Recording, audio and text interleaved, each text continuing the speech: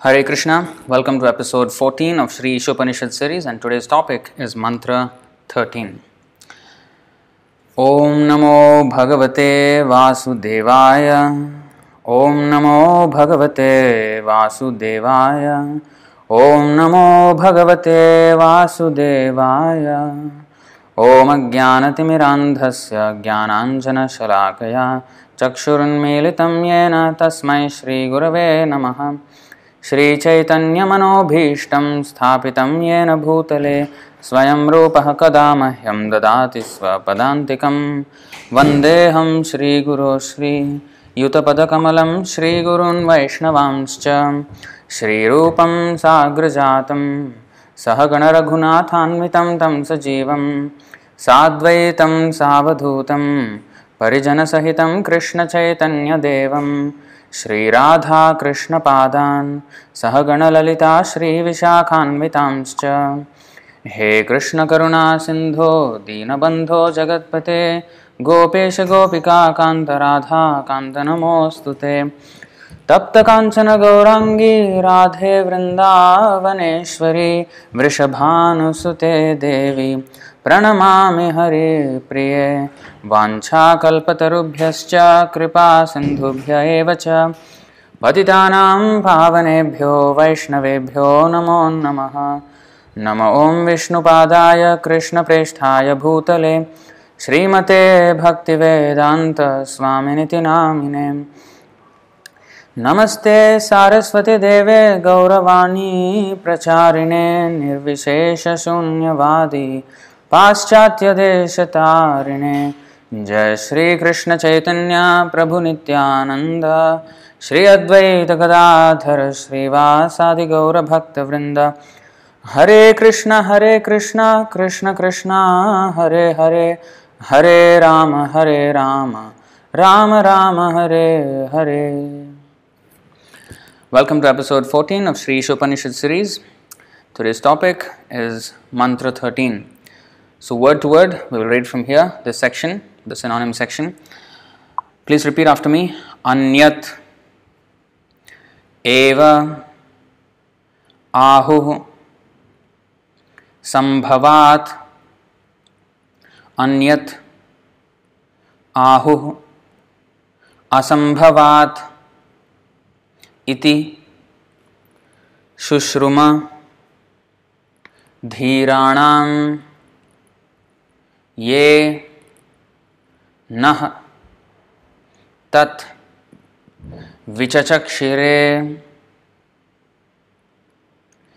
Line by line from here. Anyadevahuh sambhavat Anyadahur asambhavat iti shushrumadhiranam yenastadvichachakshire. Anyadevahuh sambhavat Anyadahur asambhavat iti shushrumadhiranam yenastadvichachakshire. Anyadevahuh sambhavat Anyadahur asambhavat iti shushrumadhiranam yenastadvichachakshire. Anyat, different. Eva, certainly. Ahuh, it is said. Sambhavat, by worshipping the Supreme Lord, the cause of all causes. Anyat, different. Ahuh, it is said. Asambhavat, by worshipping what is not the Supreme. Iti, thus. Shushruma, I heard it. Dhiranam, from the undisturbed authorities. Ye, who, nah, unto us, tat, about that subject matter, vichachakshire, perfectly explained. So this verse is strikingly similar to the verse number 10. We'll just look at the verse number 10. So as I said, the 3 verses and 3 verses from 9, 10, 11 and 12, 13, 14 are similar, but in the first three, it's talking about Vidya and Avidya. Here it is about Sambhuti and Asambhuti. You see, this is number 10. Anyadevahur vidyaya anyadahur avidyaya iti shushrumadhiranam yenastad vichachakshire. And today's verse, Anyadevahur sambhavad anyadahur asambhavad iti shushrumadhiranam yenastad vichachakshire. So, translation and purport by His Divine Grace A.C. Bhaktivedanta Swami Srila Prabhupada Ki Jai. Translation. It is said that one result is obtained by worshipping the supreme cause of all causes, and that another result is obtained by worshipping what is not supreme. All this is heard from the undisturbed authorities, who clearly explained it. So, Anyadevahur sambhavat. So, one result is obtained by worshipping the sambhava. So, usually, if you know Hindi or Telugu or many Indian languages, sambhav means possible, asambhav means not possible, right? But in Sanskrit, there are one word can have many meanings. So now, actually in the purport you will see that Prabhupada explains the word sambhava. So sam and bhava. Bhava means to become and sam means completely. So, just like this material world is called bhava sagar, So bhava means to become. Because we become something every time we have another identity. Like now we are, say I'm a male, I'm an Indian. These kind of bodily designations. So when I get another body, I become, or in my mind I become. And now maybe a cat or a dog or a bird or a frog, like that. So according to our conditioning, we become, actually the soul does not become anything, but our false ego, our false identification with this matter, and we think we are such and such. So that becoming is called bhava. It's like in the 934 or 1865 in the Bhagavad Gita, not the 1865 year AD, but 18.65.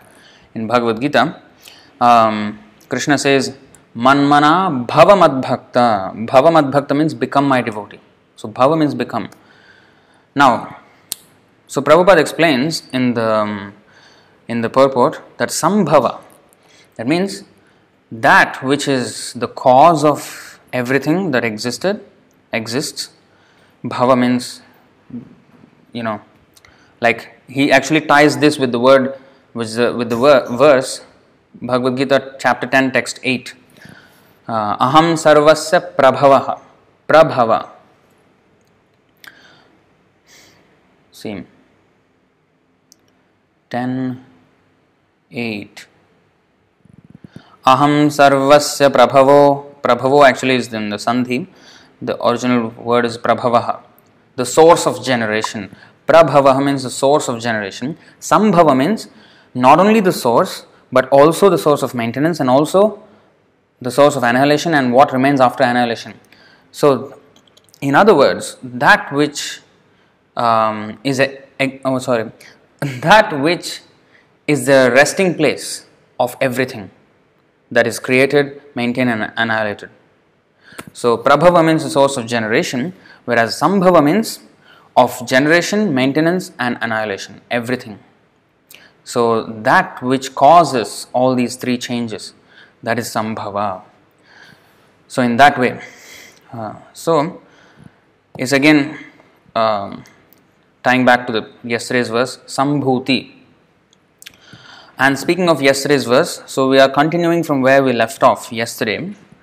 And yesterday we have learnt that all types of religion which fall short of complete surrender to Krishna are basically features of nescience or darkness or ignorance, and they lead us to this material life, continuation of material life. So even such yau sambhutyam rataha, even the Sambhuti, even the absolute truth, if one worships, but then if he doesn't come to the point of serving Krishna, he will fall down again. And therefore, even the transcendentalists who fail to come or who have no regard towards Krishna's lotus feet were also condemned in yesterday's verse, in the mantra 12 of Sri Upanishad. Because the main thing, although Jnani is higher than a Karmi and Yogi is higher than a Jnani, because the stages of realization, Karmi is just in the realization of sense gratification, that's all he understands. Whereas Jnani understands that he has to rise above wanton sense gratification, and he understands that he is the soul, not the body. So he is definitely higher than the Karmi. And the Jnani, he also understands that absolute truth as the all-pervading Brahman, which is one of the three features of the absolute truth, as evinced in the 1.2.11 of Srimad Bhagavatam. And the yogis, they understand the next higher stage, which is the Paramatma realization, the localized aspect in everyone's heart, the Paramatma is sitting. So they even understand that. So it is definitely higher than the Jnani. But having achieved such heights of realization, but not having progressed further, coming so close, but not yet progressing to the point of Bhagavan realization and falling down, that is condemned. That is condemned. So to summarize all that, there is this verse in Srimad Bhagavatam 11:5-3. Ya esham purusham sakshat atma prabhavamishwaram na bhajantyavajananti sthanad bhrashtaha patantyadhaha. If any of the members of the 4 varnas and 4 ashramas fail to worship or intentionally disrespect the personality of Godhead, who is the source of their own creation, they will fall down from their position into a hellish state of life. See that? So, not only in the 4 varnas and ashramas, but anybody who fails to worship the personality of Godhead, na bhajanti avajananti. Avajananti means, not just not knowing, but disrespecting willfully. So similarly, one who comes to the platform of Sambhuti realization, but until Paramatma even, but then fails to render service and wants to merge into his body or merge into his effulgence, he is condemned. So that's why a Jnani is condemned more than a Karmi and a Yogi is condemned more than a Jnani, as we have seen yesterday. Because they achieve such great heights and yet not progress further and come down. So the Janmadhyasya Yataha, the Vedanta Sutra, they study Vedanta Sutra, and Janmadhyasya Yataha is the second aphorism of Vedanta Sutra. And in that, it means that we have to research into the cause of everything. And when the Jnani sees the light, the impersonal Brahma Jyoti, the infinite light, they don't inquire, Janmadhyasya Yataha, where does it come from? And similarly, the Paramatma, he is a person, so that means he is the supreme person, or then I am also a person. So why should I merge? So again, Janmadhyasya says, what is the source of the Paramatma even? When one comes to the platform of Bhagavan realization, then there is no more further source. Adi Purusham. Adi means Govindam Adi Purusham. Anadir Adir Govindaha. So he is the Adi, he is the origin of everything. Aham Sarvasya Prabhavo. I am the origin of everything. So there is no further origin of Bhagavan. Whereas Krishna himself says in the 14th chapter, 27th verse in the Bhagavad Gita, Brahmano hi pratisthaham, that we have seen yesterday, that I am the basis of the impersonal Brahman, I am the source of the impersonal Brahma Jyoti.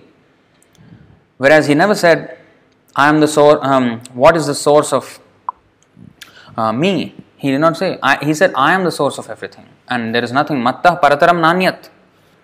In the 7th chapter of Bhagavad Gita, he said, there is nothing above me or equal to me. And the same things the Shvetashvatara Upanishad also confirms.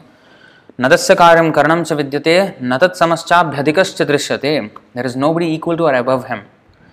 You see here, 7.7 in Bhagavad Gita.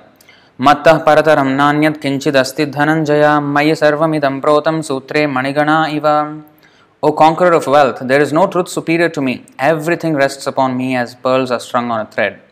Now in the necklace, you will see all the pearls, but you don't see the underlying thread on which the pearls are resting. Although the pearls are very nicely arranged, but the thread is what is holding them. So it's a perfect example, perfect analogy, because in our life we see so many things. I mean, we see everything that we see and perceive. We don't see the Lord immediately. Those who are pure devotees, yes, they see everywhere. But for the rest of us, we don't see the Lord immediately. But we should understand that just as the thread, we don't see the thread in the necklace, but that's exactly what's holding the entire necklace. If the thread was not there, it will never be a necklace. It's just be, without any beauty. There's no order there. So everything is resting upon the Supreme Personality of Godhead. And even the Brahmajyoti and Paramatma also are expansions of the Supreme Personality of Godhead. So this we have understood from yesterday. So today, we go further.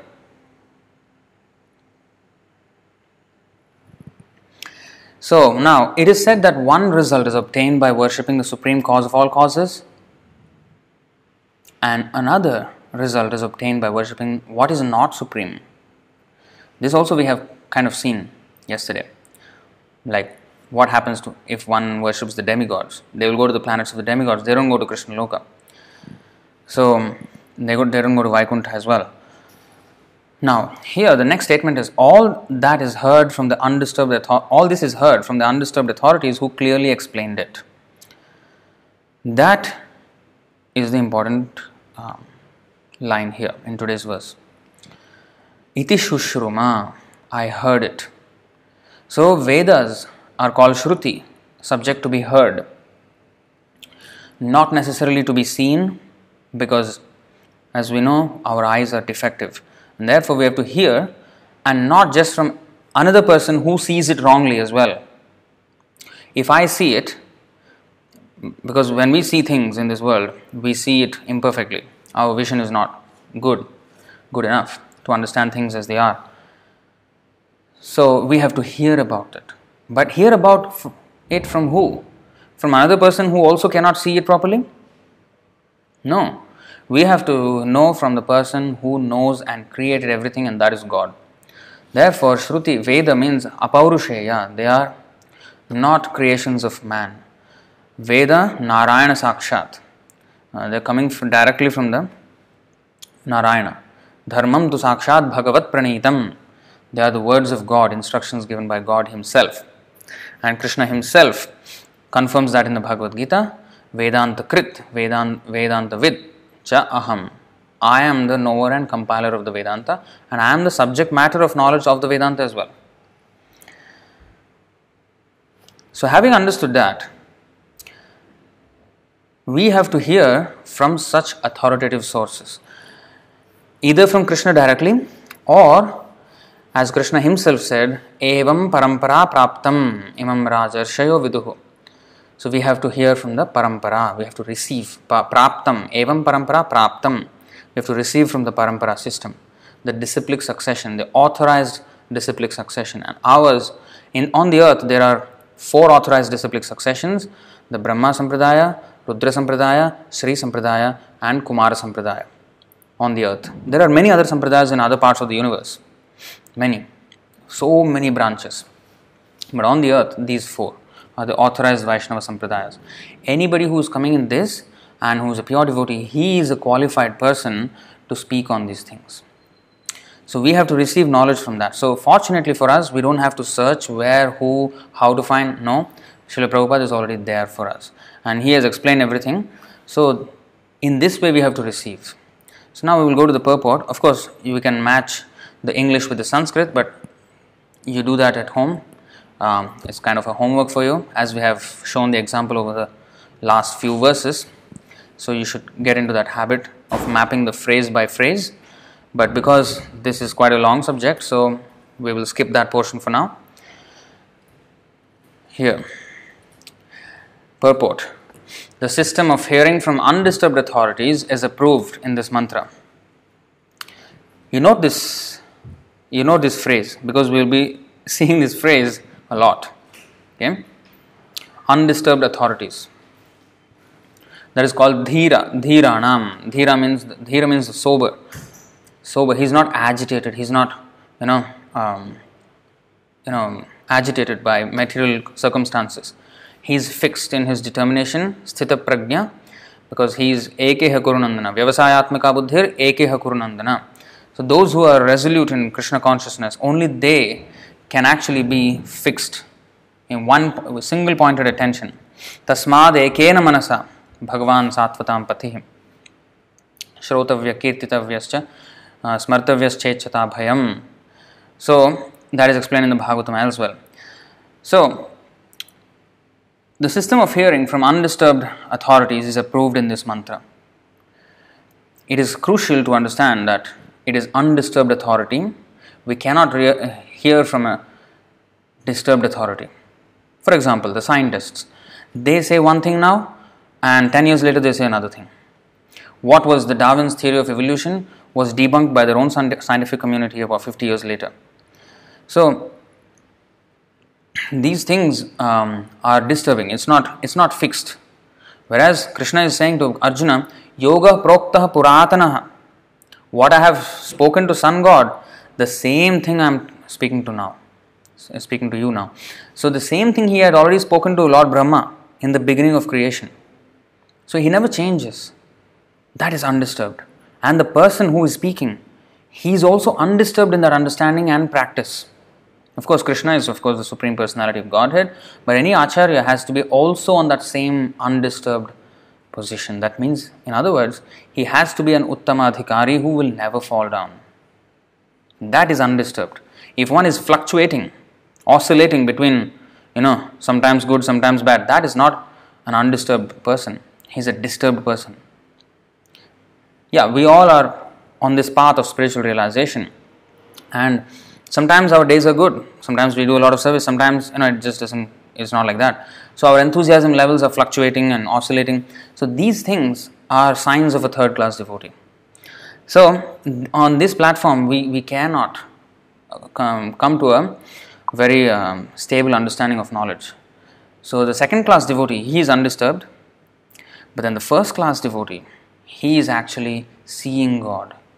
So from such a person, especially from the first class devotee, we have to hear all these things.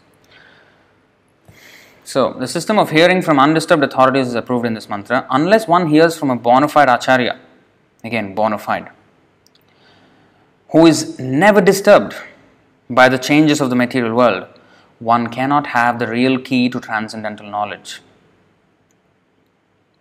The bona fide spiritual master who has also heard the Shruti mantras or Vedic knowledge from his undisturbed acharya. Samitpani shrotriyam brahmanishtham.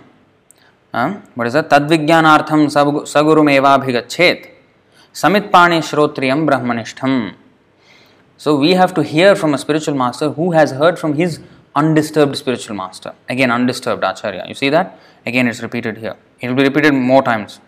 Just watch out for that phrase because that is very, very important. Because unless an acharya is on that platform, he cannot really disseminate the knowledge as it is. The bona fide spiritual master who has also heard the Shruti mantras or Vedic knowledge from his undisturbed acharya never presents anything that is not mentioned in the Vedic literature. In the Bhagavad Gita 9.25, it is clearly said that those who worship the Pitras or forefathers attain the planets of the forefathers, that the gross materialists who make plans to remain here stay in this world, and that the devotees of the Lord who worship none but Lord Krishna, the supreme cause of all causes, reach him in his spiritual sky. You remember that verse? Yanti deva vrata devan pitrin yanti pitrivratah pitrivratah bhutani yanti bhutejya yanti madhya jinopi mam. Those who worship the demigods will take birth among the demigods. Those who worship the ancestors go to the ancestors. Those who worship ghosts and spirits will take birth among such beings, and those who worship me will live with me. Not only ghosts and spirits, even if they want to be here in this material world, they will be here. See? Those who worship, like, see, those who make plans to remain here, the gross materialists. That is also bhutani yanti bhutejya. Bhutejya means, ijya means to worship. Bhuta means ghosts, and also the bhuta means the pancha bhuta, which is the material elements, the 5 material elements, or even the ashtabhuta, the 8 material elements, the 5 gross and the 3 subtle elements, which make up the material energy in total. So that is also called bhuta. And bhuta also means ordinary living entities. So if one worships ordinary living entities in this world, or he worships the panchabhuta, the material world in another sense, that which is Durga, represented by the goddess Durga, does not necessarily mean Durga Puja only, but also anything material. If they worship, say, money, many people are after money, so they are worshipping money. So any bhuta, and with that money they get the sense gratification. So bhutani yanti bhutejya. Therefore, Prabhupada mentioned here the gross materialists who make plans to remain here. It's actually referring to that line, bhutani yanti bhutejya.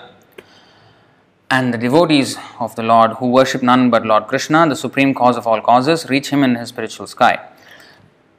And just on a side note, you see how Srila Prabhupada had mentioned, he paraphrased that shloka of 9.25 slightly differently from the original translation.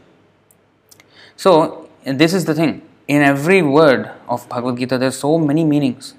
That's why if you see Prabhupada's lecture, suppose say on Ishopanishad, not so many lectures, but say Bhagavad Gita chapter 18 text 66, Sarva Dharman Parityajya verse. Now maybe he would have spoken about 10 times on it, recorded lectures, and if you see the recordings of all those lectures, he will explain in different ways, different angles. It's not that he had prepared a presentation with slides and he had memorized how to give a lecture on this. No. So the realizations, how he presents that shloka is in different ways. So bhutani yanti bhutejya. Bhuta has so many meanings, you see. Ghost is one of them. Like Jiva Bhuta. We are called Jiva Bhuta, right? So Brahma Bhuta, that is also Bhuta. But that does not mean a spiritual ghost. Brahma Bhuta, that's not a spiritual ghost, right? So Bhuta has many meanings. So Prabhupada used this meaning that Bhuta means the material elements.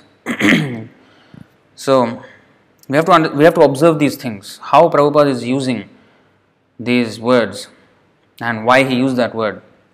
Like even today's verse, Sambhavat. Sambhava means usually is understood as possible and Asambhava means impossible.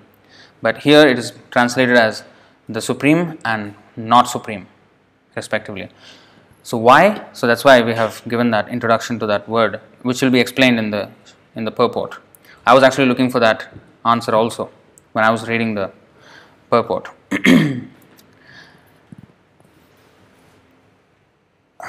Now, here also in Sri Ishopanishad, it is verified that one achieves different results by different modes of worship. Why Prabhupada quoted the 925? Because here today's verse is said, Anyada evahur sambhavat, anyadahur asambhavat. So there is, you do one thing, you will get one result, and you do another thing, you will get another result. He is making a case. For what? Because there are some philosophers, in opposition to them, he is making this case. They say that no matter what you do, it's all going to be the same. All roads lead to Rome. Yata mat, tata pat. So they think that whatever path we take, we ultimately reach the same goal, which is not the case. Because if you take a ticket to, say, London, you will go to London. You can't end up in New York by taking a ticket to London. So similarly, even materially, it's a fact that why we take certain routes, and if we want to go from point A to point B, we need to know which bus. I'm talking in a city, within a city. We need to know which bus or which train or which way I should take. If I take the wrong bus number, bus route, it will go somewhere else. So I have to take that route which actually will get me to that destination. So it's not that, oh, take any bus and you'll reach the same. Then why are there so many buses? So many numbers? Just don't put any numbers, right? And everything will go to the same place wherever you think it is. So this is foolishness. The Mayavadis, they say like this. Some philosophers are like this. So therefore, Prabhupada is making this case that different demigod worshippers go elsewhere, and Krishna's devotees, they go elsewhere, ghost worshippers, they go elsewhere, those who make plans in this material world, they go elsewhere, and those who worship the forefathers, they go elsewhere. Everybody is going elsewhere, different places. So similarly, here also in Sri Yashopanishad, it is verified that one achieves different results by different modes of worship. If we worship the Supreme Lord, we will certainly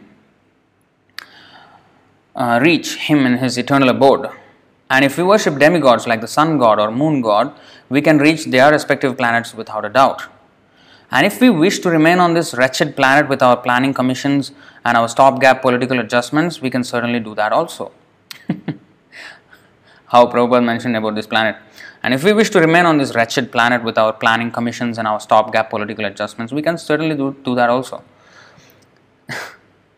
Nowhere in authentic scriptures is it said that one will ultimately reach the same goal by doing anything or worshipping anyone. Such foolish theories are offered by self-made spiritual masters who have no connection with the parampara, the bona fide system of disciplic succession. The bona fide spiritual master cannot say that all paths lead to the same goal and that anyone can attain this goal by his own mode of worship of the demigods or of the supreme or whatever. Any common man can very easily understand that a person can reach his destination only when he has purchased a ticket for that destination. A person who has purchased the ticket for Calcutta can reach Calcutta, but not Bombay. But the so-called spiritual masters say that any and all paths will take one to the supreme goal. Such mundane and compromising offers attract many foolish creatures who become puffed up with their manufactured methods of spiritual realization. Look at that. These kind of people who say that all paths lead to the same goal will have many followers, because those who are walking different paths, they will all be attracted to him. But that following does not mean though that he's on the right path, he's guiding so many people, or he's good. That does not mean it. Because there are so many people who, they don't know anything. Just because they have decided to follow you, because you're speaking something which is, even though it is not correct, just because they have followed you doesn't mean that you're right. That's what we need to understand. Just because many people follow me, it's not that I'm right. Only one person needs to certify, Krishna or the spiritual master. They have to certify, the bona fide spiritual master. They have to certify whether this is right or wrong. Not the general mass of people, they don't know. A teacher is not chosen in a university or a school by the students. The board of directors of the school, they have this hiring or whatever, they choose the teachers. Right? So how can the students choose who is the teacher? The students will choose such a teacher who will never give a homework, who will never teach them anything, who will just let them play. They will choose that kind of teacher. They want shortcut. They just want to enjoy life hedonistically. So that's not what a teacher is all about. So he has to be qualified, certified by higher authorities, by his spiritual master, by Krishna himself. That is the proper way. Such mundane and compromising offers attract many foolish creatures who become puffed up with their manufactured methods of spiritual realization.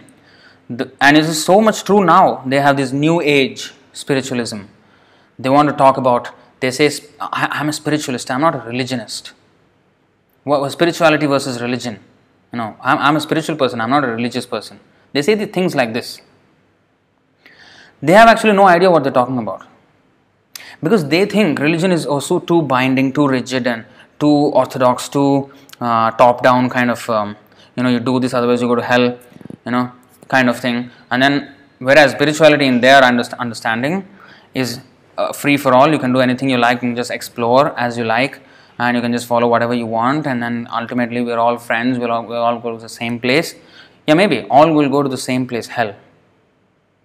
But not to Krishna. Not anywhere spiritual. right? So because we have seen in the last yesterday's verse, mantra 12. What happens? What is that verse? Andham tamah pravishanti ye sambhutim upasate tato bhuya ivate tamo yau sambhutyamrataha. Anyone who does not come to the platform of serving Krishna's lotus feet in devotional service, he will go to hell. Whether they like it or not, it's a different thing. We're not about making them like what is truth. No. We just have to present the truth no matter whether they like or not. That is honesty. We're not catering to their likes and dislikes. That's why this voting system of liking and disliking the videos and all these things in social media, it has become so popular now. That democratic element to it has actually spoiled the atmosphere, because so-called good or bad is decided on people's votes when they do not know what they're voting for, they do not know what is right and wrong, and to depend on their votes is useless. So we only, in spiritual circle, in a devotional circle, we have to see the devotees are the true followers of the spirituality. What is spirituality, first of all? Spirituality means that we are spirit. I am a spirit soul. And the Supreme Personality of Godhead is the Supreme Spirit. And the transaction between this infinitesimal spirit and the infinite spirit is the spiritual transaction of bhakti. And this is spirituality. So, spirituality and religion is synonymous. But they think something else. Religion is a set of rules given by higher authority, whereas spirituality is just an open source platform where you can do whatever you like. That actually comes from a place where they don't want to surrender. Because when you have to accept an authority, then you have to surrender. So their understanding of spirituality is like an anarchy. There is no government, just can do whatever you like. But who would want to live in an anarchy? Who would want to live in an anarchic country which has no government? Nobody wants to live there because it's so dangerous, right? Everybody can do whatever they like means there are so many anti-social elements, and then they will do everything, and our lives are in danger in such a place. We want to be in a country where there is good government. We rather surrender to the laws of the government and stay safe rather than having no laws and a free for all and be and be killed within the next 2 days, right? So which we want? A safe or an unsafe platform? They have answers to this also. They say, no, it's all, if you are about safety, then you're not adventurous. That's why we have that verse, pravrittim cha nivrittim cha janana vidurasura. They, as the saying goes, fools rush in where angels fear to tread.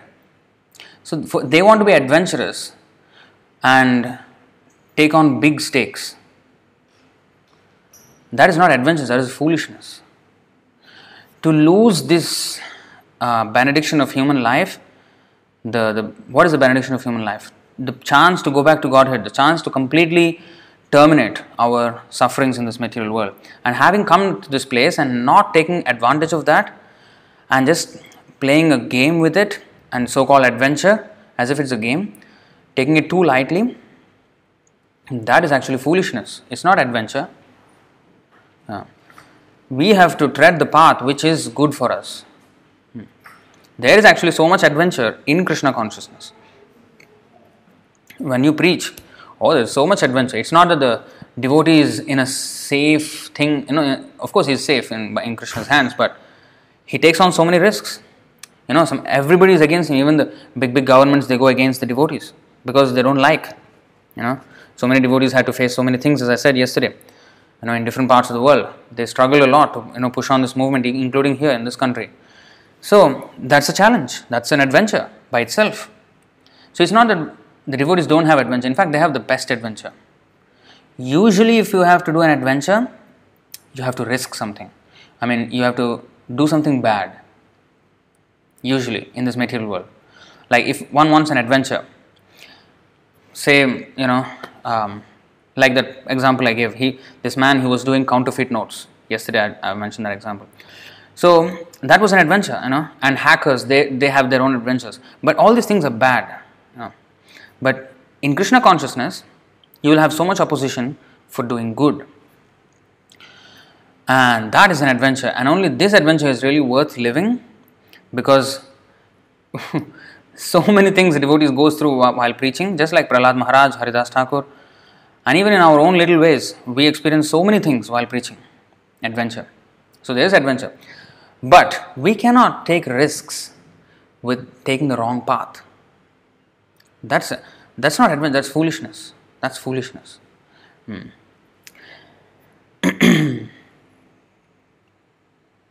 Where are we? Okay. So a devotee or a Krishna, they know how to judge things properly. They know how to judge because they have knowledge. The votes of the common man, they are not worth it. Even if a person has million likes or million, whatever on the social media and this and that, so much, that does not have any value. Prabhupada said, I don't care for this world. I only care for the opinion of my Guru Maharaj and Krishna. That's it. That should be our motto in life. In the Bhagavad Gita, it is clearly said, okay, we have read this. So here also in Sri Isha Upanishad, it is verified that one achieves different results by different modes of worship. If we worship the Supreme Lord, we will certainly reach Him in the eternal abode, and if we worship the demigods like the sun god and moon god, we can reach their respective planets without a doubt. And if we wish to remain on this wretched planet without planning commissions and our stopgap political adjustments, we can certainly do that also. Nowhere in the authentic scriptures is it said that one will ultimately reach the same goal by doing anything and worshipping anyone. So we have read all this. Bona fide spiritual master, yes, cannot say that all paths lead to the same goal and that anyone can attain this goal by his own mode of worship of the demigods or of the Supreme or whatever. Any common man can easily understand that a person can reach his destination only when he has purchased a ticket for that destination. A person who has purchased a ticket for Calcutta can reach Calcutta but not Bombay. But the so-called spiritual masters say that any and all paths will take one to the supreme goal. Such mundane and compromising offers attract many foolish creatures who become puffed up with their manufactured methods of spiritual realization. The Vedic injunctions, however, do not uphold them. Unless one has received knowledge from the bona fide spiritual master who is in the recognized line of disciplic succession, one cannot have the real thing as it is. Krishna tells Arjuna in the Bhagavad Gita, Evam parampara praptam imam rajarshayo viduhu sakaleneha mahata yogo nashtah parantapa. Chapter 4, text 2 of Bhagavad Gita. This supreme science was thus received through the chain of disciplic succession, and the saintly kings understood it in that way. But in course of time the succession was broken, and therefore the science as it is appears to be lost. One second. When Lord Sri Krishna was present on this earth, the Bhakti Yoga principles defined in the Bhagavad Gita had become distorted. Therefore, the Lord had to re-establish the disciplic system, beginning with Arjuna, who was the most confidential friend and devotee of the Lord. The Lord clearly told Arjuna in Bhagavad Gita chapter 4, text 3, that it was because Arjuna was his devotee and friend that he could understand the principles of the Bhagavad Gita.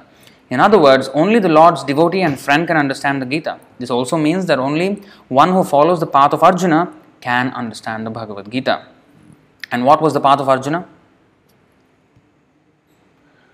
Arjuna's path, 2 verses sum up his entire mood.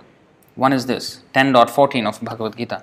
Sarvametadritam manye yanmam vadasi keshava nahite bhagavan vyaktim vidurdeva nadanavaha. O Krishna, I totally accept as truth all that you have told me. Neither the demigods nor the demons, O Lord, can understand your personality. So the total acceptance of everything that Krishna says is one aspect. The next is chapter 18, text 73, where Arjuna says, not only I accept what you say, but now Arjuna says, Arjuna uvacha nashto moha smritir labdha tvat prasadan mayachyuta sthitosmi gata sandeha karishye vachanam tava. This karishye vachanam tava. This is the sign of a true disciple. Not only do I accept what you say, Krishna, Arjuna said, "My dear Krishna, O infallible one, my illusion is now gone. I have regained my memory by your mercy. I am now firm and free from doubt and am prepared to act according to your instructions." Acting according to the instructions. Not only does he accept, but act on it. This is the way we have to accept. We have to accept everything that Krishna says and act on what we have accepted. That means we have to act on everything that Krishna says. Because if we do not, then Krishna says, Macchittah sarva durgani mat prasadat tarishyasi atha chetvam ahankaran nashroshyasi vinangshasi. What is that? If you become conscious of me, you will pass over all the obstacles of conditioned life by my grace. If, however, you do not work in such consciousness but act through false ego, not hearing me, you will be lost. So that's why we have to act on what Krishna says. So this also means that one who follows the path of Arjuna can understand the Bhagavad Gita. That means we have to accept everything that is there in the Bhagavad Gita and act on the instructions. Then we can understand Bhagavad Gita. At the present moment, there are many interpreters and translators of this sublime dialogue who care nothing for Lord Krishna or Arjuna. Such interpreters explain the verses of the Bhagavad Gita in their own way and postulate all sorts of rubbish in the name of the Gita. Such interpreters believe neither in Sri Krishna nor in his eternal abode. How then can they explain the Bhagavad Gita? Here I want to draw your attention to a video that just came out 1 month ago. It was by one of the so-called chief devotees in ISKCON, Gaur Gopal Das. He summarized, so-called, in an interview, the Bhagavad Gita in 10 minutes. That's the title of the video, Bhagavad Gita in 10 minutes. And he just did this, what is explained here. Those interpreters and translators of the sublime dialogue care nothing for Lord Krishna or Arjuna. Such interpreters explain the verses of the Bhagavad Gita in their own way and postulate all sorts of rubbish in the name of the Gita. This is exactly what he did. The first thing he said in that video is that let's take the religion aspect completely out of the Bhagavad Gita. Because the interviewer asked him, it was a well-known podcast, interview. So the interviewer asked him, what is so great about Bhagavad Gita and why do people recommend reading Bhagavad Gita? Please enlighten me. So he answered for 10 minutes. He spoke, but then the first thing that he said was, let's take the religion aspect completely out of the Bhagavad Gita. It's not a religious book. He said this, and he's wearing this, this tilak, so straight and so big here until here, I think. And he was speaking like this. And when we talk like this, people say, oh, you are envious of him. We cannot be fools. This is not about enviousness here. This is about honesty and standing for the principles. How can, even a Mayavadi wouldn't say that. So these kinds of things are going on even in so-called devotional circles. That means what? They have completely fallen down. Completely offensive. This is happening in today's ISKCON. We're going to make a video out of that. It's already in the process, by the way. So, this is complete rubbish.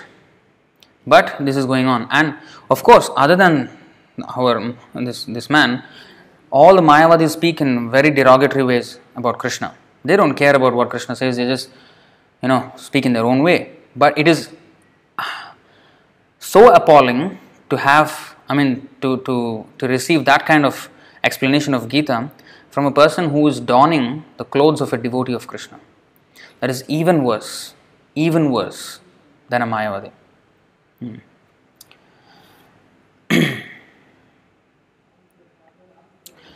Krishna clearly says that only those who have lost their sense worship the demigods for paltry rewards. 7.20 and 23. We can go and see those verses. 720.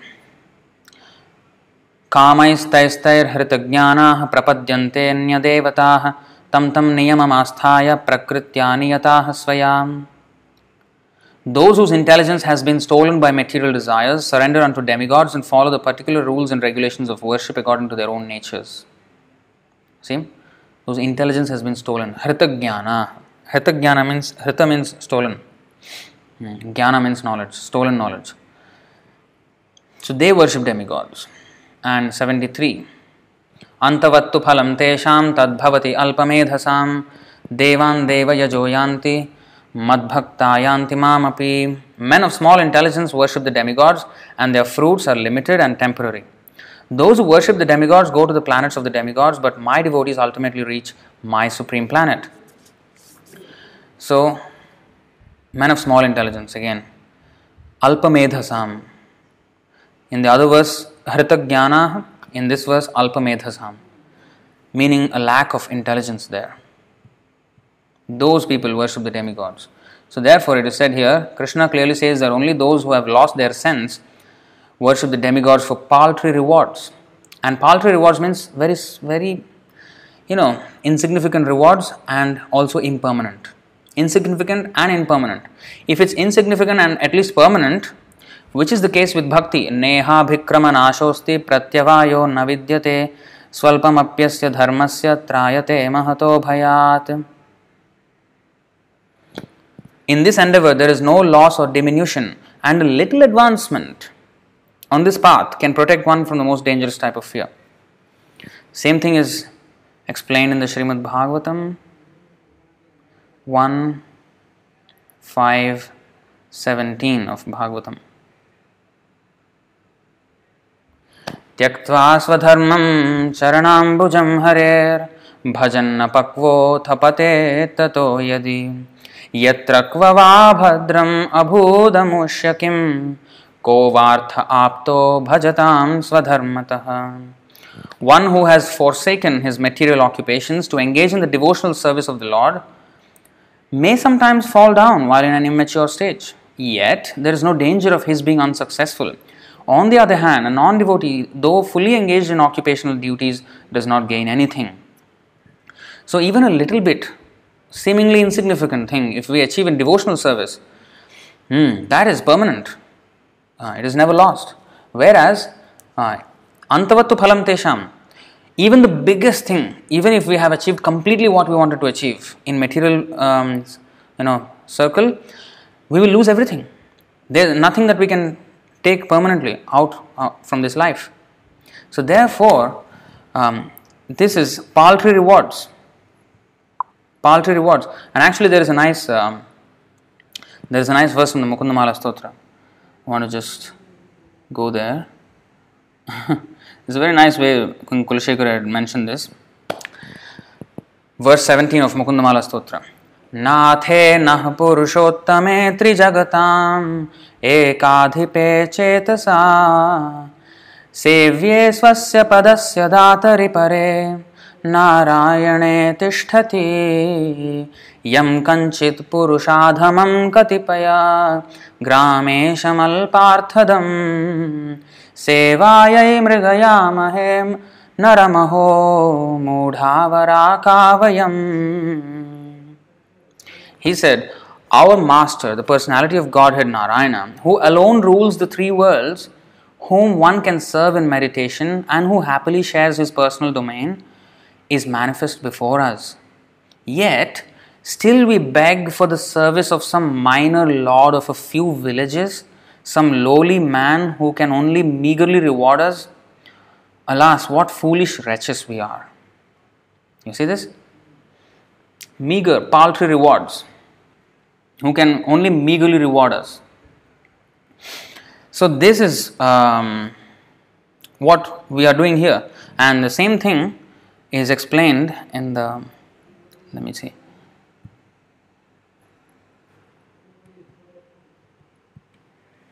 This verse. Chaitanya Charitamrita Madhya Leela chapter 22 verse 16. कामादीनां कति न कतिधा पालिता दुर्निदेशास् तेषां जाता मयि न करुणा नत्र पानोपशान्तिः उत्सृज्यैतान् अथ यदुपते साम्प्रतं लब्धबुद्धेस् त्वामायातः शरणमभयं मां नियुङ्क्ष्वात्मदास्ये. Same thing. O my Lord, there is no limit to the unwanted orders of lusty desires. Although I have rendered these desires so much service, they have not shown any mercy to me. That means what? When you render service in your office, they will show some mercy in the form of salary, right? But here, no salary, no pay. Simply, we were asked to serve. And still, we are so foolish. Here it is said, I am so foolish, I have not been ashamed to serve them, nor have I even desired to give them up. O my Lord, O head of the Yadu dynasty, recently, however, my intelligence has been awakened and now I am giving them up. Due to transcendental intelligence, I now refuse to obey the unwanted orders of these desires, and I now come to you to surrender myself at your fearless lotus feet. Kindly engage me in your personal service and save me. And there is a similar song also by, what is that? Govindadas. He said, what is that? Chapala sukhalabala gire. What is that phrase? That whole passage. Bhajahure mana Shri Nandanandana Abhaya Charanar Vindare Shita Tapabata Bareshana. Oh, the line after that, I just forget that line, the next line. Okay, if you can put it in the comments so we can read that. There also it's the same thing. We have, accepted the service of such lowly people here, and that service we have accepted. Instead of serving the Almighty Supreme Personality of Godhead, we have chosen to worship somebody who is so paltry, and give us only paltry results. Even the demigods, they also only give paltry rewards. Ultimately, he advises, this is all asambhuti worship. All paltry, temporary, insignificant rewards. Impermanent, insignificant. So, this is called asambhuti. Ultimately, he advises that one give up all other ways and modes of worship and fully surrender unto him alone. 18.66. Okay, here we have. Yes. Shita atapa bata barishana edina jamini जागिरे विफल से विनु कृपण दुर्जना विफल से विनु कृपण दुर्जना चपल सुख लबला गिरे चपल सुख लबला गिरे. So this is chapala sukha, very flickering happiness we have got. From serving who? Kripana Durajana. We are serving Kripana and Durjan. We are not serving the Sajjana. Sajjana means the devotees. Whereas Durjan means the non-devotees. By doing that, we are getting very Chapala Sukha. It's not Ananta Sukha. Anandam Buddhivardhanam. It is spiritual happiness is Anandam Buddhi. It's an ocean of happiness. Not just an ocean which has limited size, but ever increasing ocean of happiness. That is spiritual life of devotional service. I think there is a slight lag in the video, right? Kindly let me know if that is so. And whereas here, Chapala Sukha, and even the demigod worship, even if we go to the planets of the demigods, what is there in the planets of the demigods? Now, let's see. Yeah, so this is the translation Somagiri Prabhu has mentioned here. Both in the day and at night I remain sleepless, suffering the pains of the heat and cold, the wind and the rain. For a fraction of flickering happiness I have uselessly served wicked and miserly men. So that is what we are. So when we say that is all that wicked miserly men are this asambhuti. Even the demigods, what they give us, okay, maybe we'll go to the planets of the demigods, right? So what is there in that planet? How is life on that planet? What is that? Number, let me see.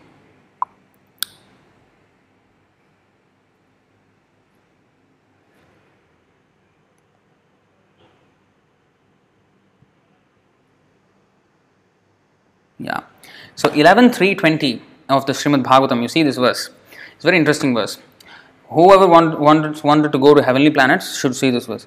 Evam lokam param vidyan nashvaram karma nirmitam satulyatishayadvamsam yatha mandalavartinam. One cannot find permanent happiness even on the heavenly planets, which one can attain in the next life by ritualistic ceremonies and sacrifices. Even in the material heaven, the living entity is disturbed by rivalry with his equals and envy of those superior to him, which is what, by the way, we are experiencing with this so-called hashtag Black Lives Matter movement. The superior, inferior, inferiority complex and the superiority complex, whites and blacks, and all this minority and majority kind of an issue that is going on here, rivalry and envy. Exactly the same thing is going on the heavenly planets. You will never get away with this, get away from this, if you don't go out of the material world. The only way to get out of all this, they are trying to find some solution now, and unless they come to Krishna consciousness, they can never find a solution. We are the solution. What we are doing here, what we are sharing here, this knowledge, this is the solution. What Prabhupada gave for the world is the solution. That's why that astrologer, when he saw the photo of Prabhupada, because one of the devotees, he went with the photo of Prabhupada to a great astrologer, and he showed him, what you make out of this. Because by seeing the forehead and the face, this thing, we can tell what kind of a person he is. An expert person, astrologer, they can tell. So when he saw the face, he said, this man can build a house in which the whole world can live very peacefully. He said this. And he was a very accomplished astrologer. And that's true. Because Prabhupada, what he has done, he has built a house in which the whole world can live. International Society for Krishna Consciousness. And he had disciples from all across the globe. All ethnicities, all kinds of races, all kinds of everything. Everybody was there. So that is possible because he is following the Ishavasya conception. And this is only the solution. There is no other solution. Ishopanishad, Bhagavad Gita, these are the solutions for the world. Whatever they are doing out there will not help. It will not help. So this is heavenly planets, by the way, for you. Even in material heaven, the living entity is disturbed by rivalry with his equals and envy of those superior to him. And since one's residence in heaven is finished with the exhaustion of pious fruitive activities, the denizens of heaven are afflicted by fear, anticipating the destruction of their heavenly life. Thus they resemble kings who, though enviously admired by ordinary citizens, are constantly harassed by enemy kings and who therefore never attain actual happiness. This is heaven. So these are the paltry rewards when we worship Asambhuti or anything material, whether it be an ordinary man or whether it be a demigod, anything within this material world.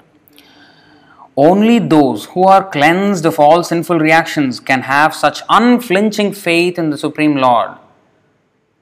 What is such unflinching faith? Because Krishna says, ultimately advises that one give up all other ways and modes of worship and fully surrender unto Him alone. Sarvadharman parityajya. But one can do that. Who can do that? Only those who are cleansed of all sinful reactions can have such unflinching faith in the Supreme Lord. Where is it mentioned? Bhagavad Gita, chapter 7, text 28. Yesham tvantagatam papam jananam punyakarmanam te dvandvamoha nirmukta bhajante mam dridhavrataha. Persons who have acted piously in previous lives and in this life, and whose sinful actions are completely eradicated, are freed from the dualities of delusion, and they engage themselves in my service with determination. Who? Those who have acted piously in previous and in this life, whose sinful actions are completely eradicated. Jananam punya karmanam. Yesham to antagatam papam. Antagatam papam means those who are done with their sinful reactions. They will take to Krishna's service with utmost determination. Others will continue hovering on the material platform with their paltry ways of worship and thus will be misled from the real path under the false impression that all paths lead to the same goal. In this mantra of Sri Ishopanishad, the word Sambhavat, now this is that explanation. In this mantra of Sri Ishopanishad, the word Sambhavat, by worship of the supreme cause, is very significant. Lord Krishna is the original personality of Godhead, and everything that exists has emanated from him. In the Bhagavad Gita, the Lord says, Aham sarvasya prabhavo mattah sarvam pravartate iti matva bhajante mam buddha bhava samanvitaah. By the way, this 10.8 verse until 10.11, 10, 8, 9, 10, 11, yes. So these 4 verses are called the Chaturshloki Bhagavad Gita. The entire Bhagavad Gita, if it can be condensed into 4 verses, these are the 4 verses, 10, 8 to 11, Chaturshloki Bhagavad Gita. There, in the similar way, there is the Chaturshloki Bhagavatam, which is 2nd canto, 9th chapter, verse 31 through 34. And then we have, even in the 6th canto, there is a Chaturshloki 6th canto, which is, I think, in the prayers of Vritasura.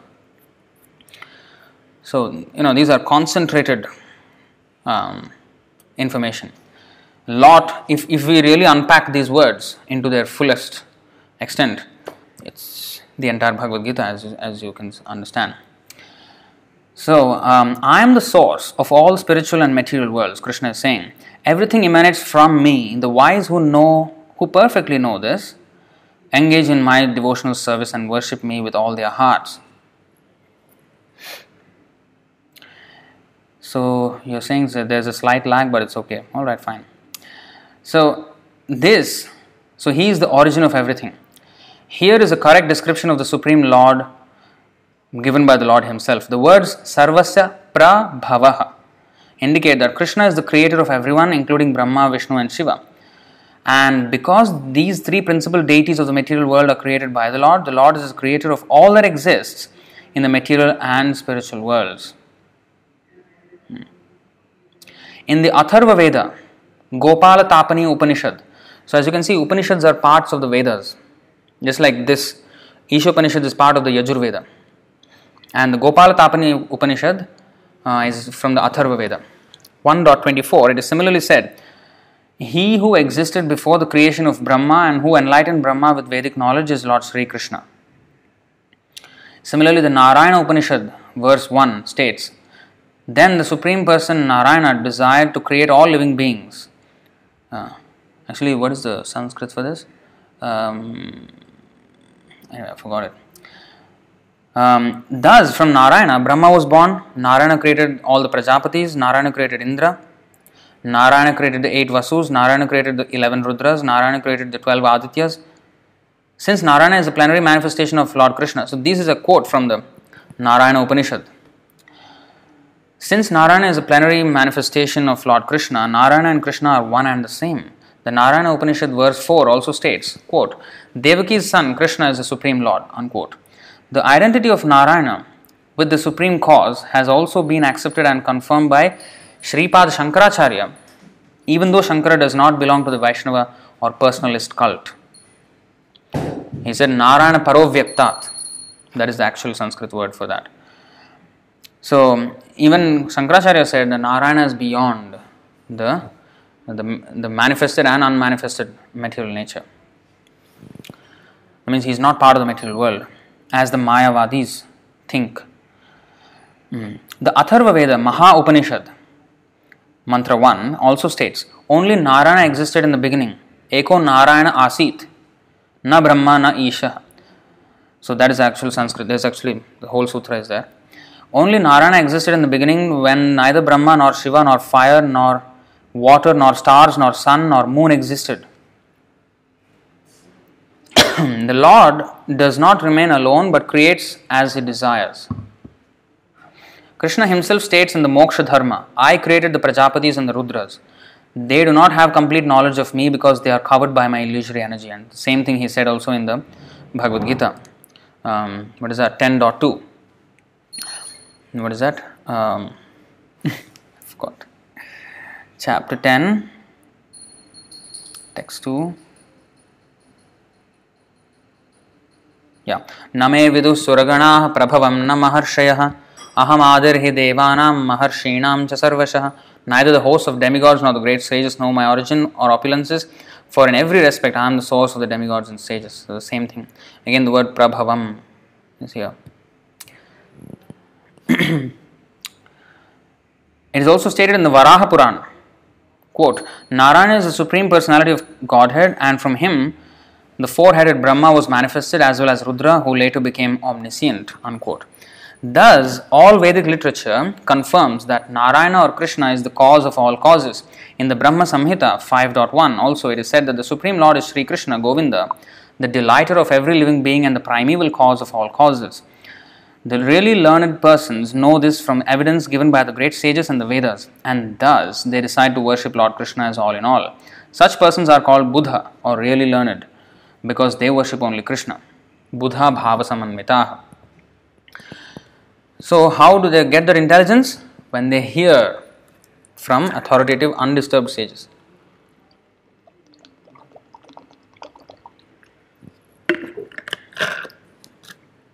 And as we know, such authoritative sages do not make any mistakes. There is no, the four defects of the conditioned soul do not exist in the authoritative sages. Chaitanya Charitamrita Adilila, chapter 2, text 86.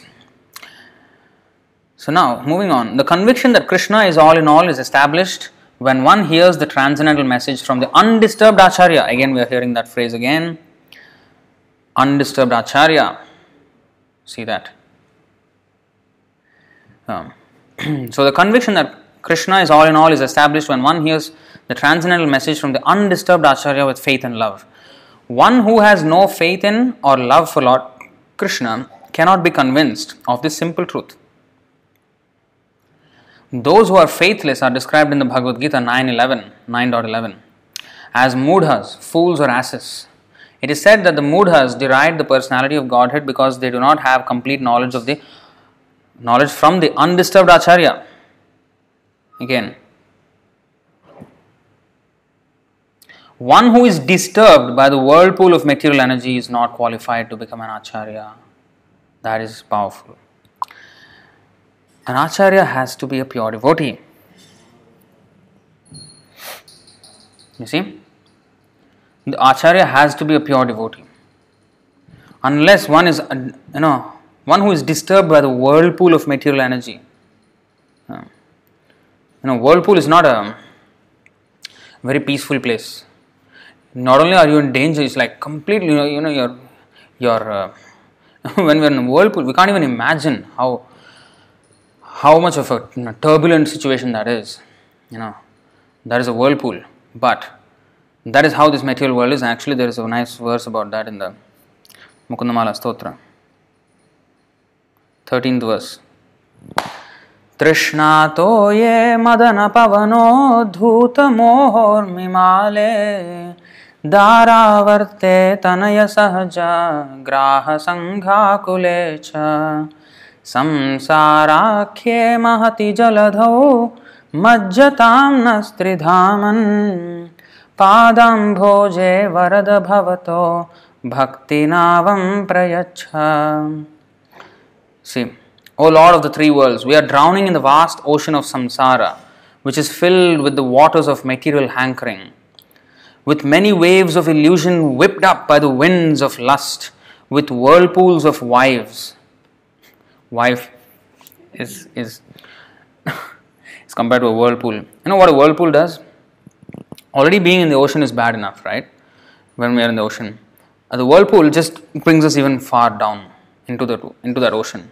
When we are on the surface, it's still bad, unless we are on a boat. That's why in the last word, you see, in Bhakti Navam Prayacha, please bring the boat of devotion. If you are on the boat is just a little bit thick only, but that thickness gives us complete safety. When we are on the boat, we are safe. And of course, the ship has to have a good captain, which is the guru. If the captain is a rascal, then the whole boat, everything is just like a stone boat. Everybody will sink in that boat. So, wife, that means attachment to wife, attachment to family life, is the whirlpool in the material ocean, which is already bad, and there is a whirlpool in that. It will just suck us inside. So, whipped up by the winds of lust. Trishna toye. Trishna means what? Thirst. that thirst for, or the desire or the lust of material enjoyment, that is the water. The waters of samsara is nothing but the waters of the sensory enjoyment. We want to have sensual enjoyment. So this, which is filled, the vast ocean of samsara, which is filled with the waters of material hankering, with many waves of illusion whipped up by the winds of lust, with whirlpools of wives, and with vast schools of sharks and other sea monsters who are our sons and brothers. The sharks and other sea monsters are our sons and brothers. I mean, especially non-devotee, this is what will happen usually, because they suck our very life force. The whole life is just spent dealing with all the politics inside the family life. O giver of all benedictions, please grant me a place on the boat of devotion that is your lotus feet.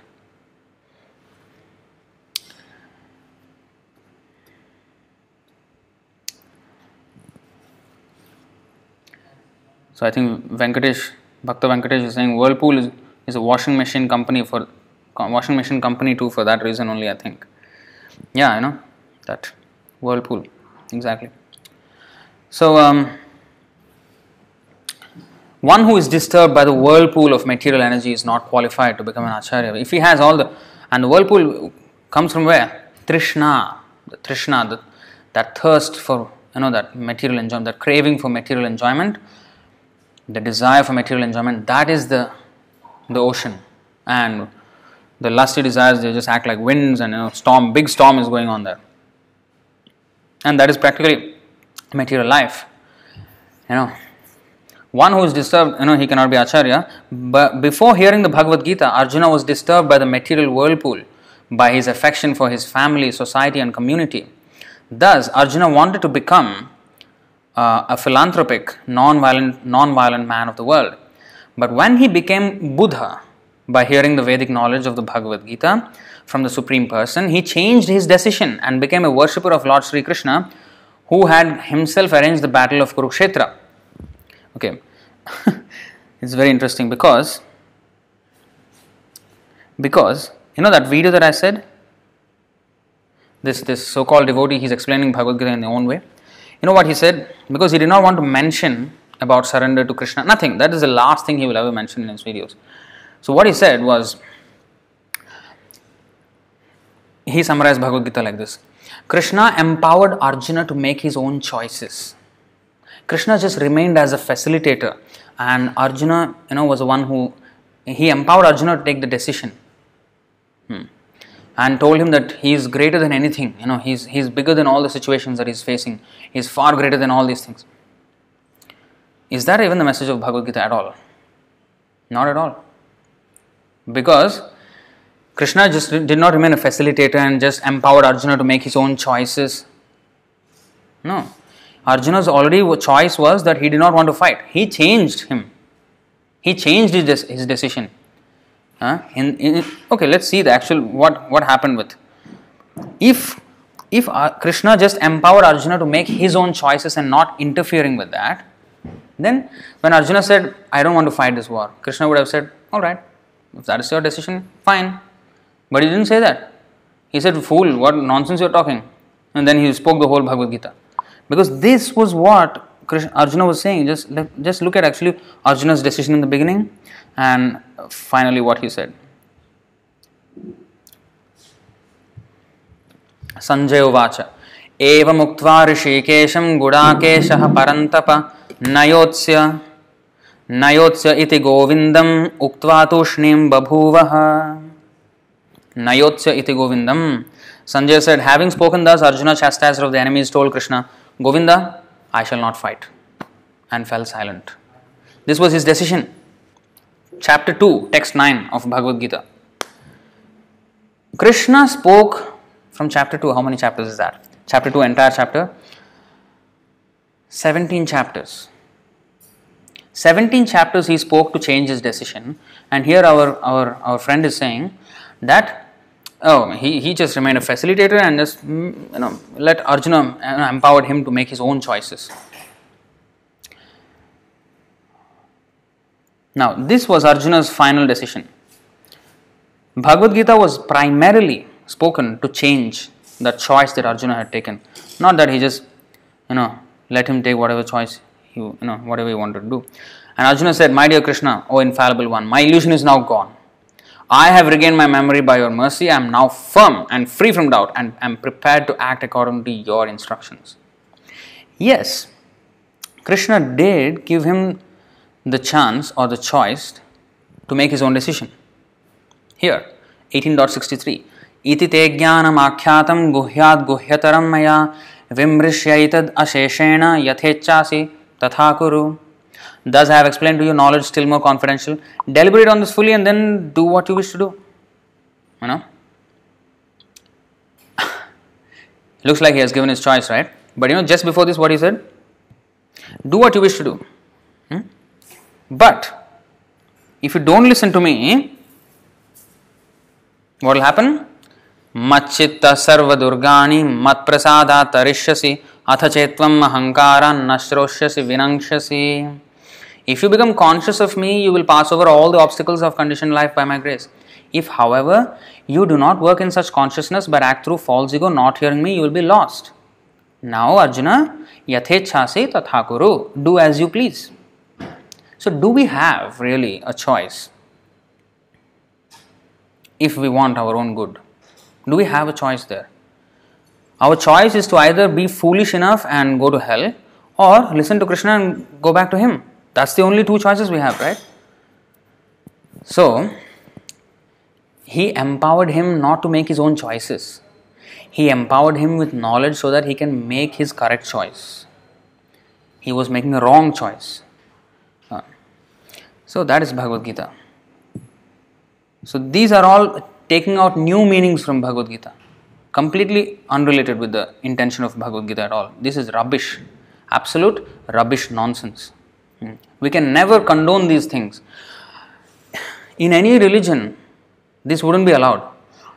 Try saying something, try making your own meaning out of something in Quran and just say it out loud. What will happen? You'll be prosecuted, right? But here in Bhagavad Gita, people are just, donning clothes of a devotee. He still has the audacity to speak rubbish in the name of Bhagavad Gita. And that person who was interviewing, he just put it up as if it's like a big video, and then, it got more than 500,000 views. He has the opportunity to preach about Krishna, but no, this is offensive, completely offensive. See, here we're not about nitpicking and finding a fault, but these things are going on, and we should open our eyes to see the faults in these things, being rooted in the philosophy that is given by Srila Prabhupada. We have to be rooted in this and see the faults of anybody who is trying to, churn out some other meanings from it. So he changed his decision and became a worshipper of Lord Sri Krishna, who had himself arranged the battle of Kurukshetra. And actually Krishna said that my plan is that all of them are already dying. Whether you go home or not, they are not going home. Okay, that's my plan. Now you become an instrument in my plan. Nimitta matram bhavasavya sachin. You become an instrument in my plan and be blessed. But if you choose to go away from this fight, thinking that if you fight and they die because of your fighting, that will be a big loss. No, they're going to die anyway, whether you fight or not. Krishna did not spend so much time because, oh Arjuna, if you don't fight, my plan is going to, completely be foiled. So please save my plan. Go and fight with these people. No. My plan is that they're going to die. It doesn't matter whether you come or not. But why he spent so much 17 chapters to convince him to change his decision? Why? For his own benefit. And here is our hero saying that he just remained a facilitator and empowered him to make his own choices. What is this? Complete sacrilege. Sacrilege is the word. Arjuna worshipped the Lord by fighting with his so-called relatives. And in this way he became a pure devotee of the Lord.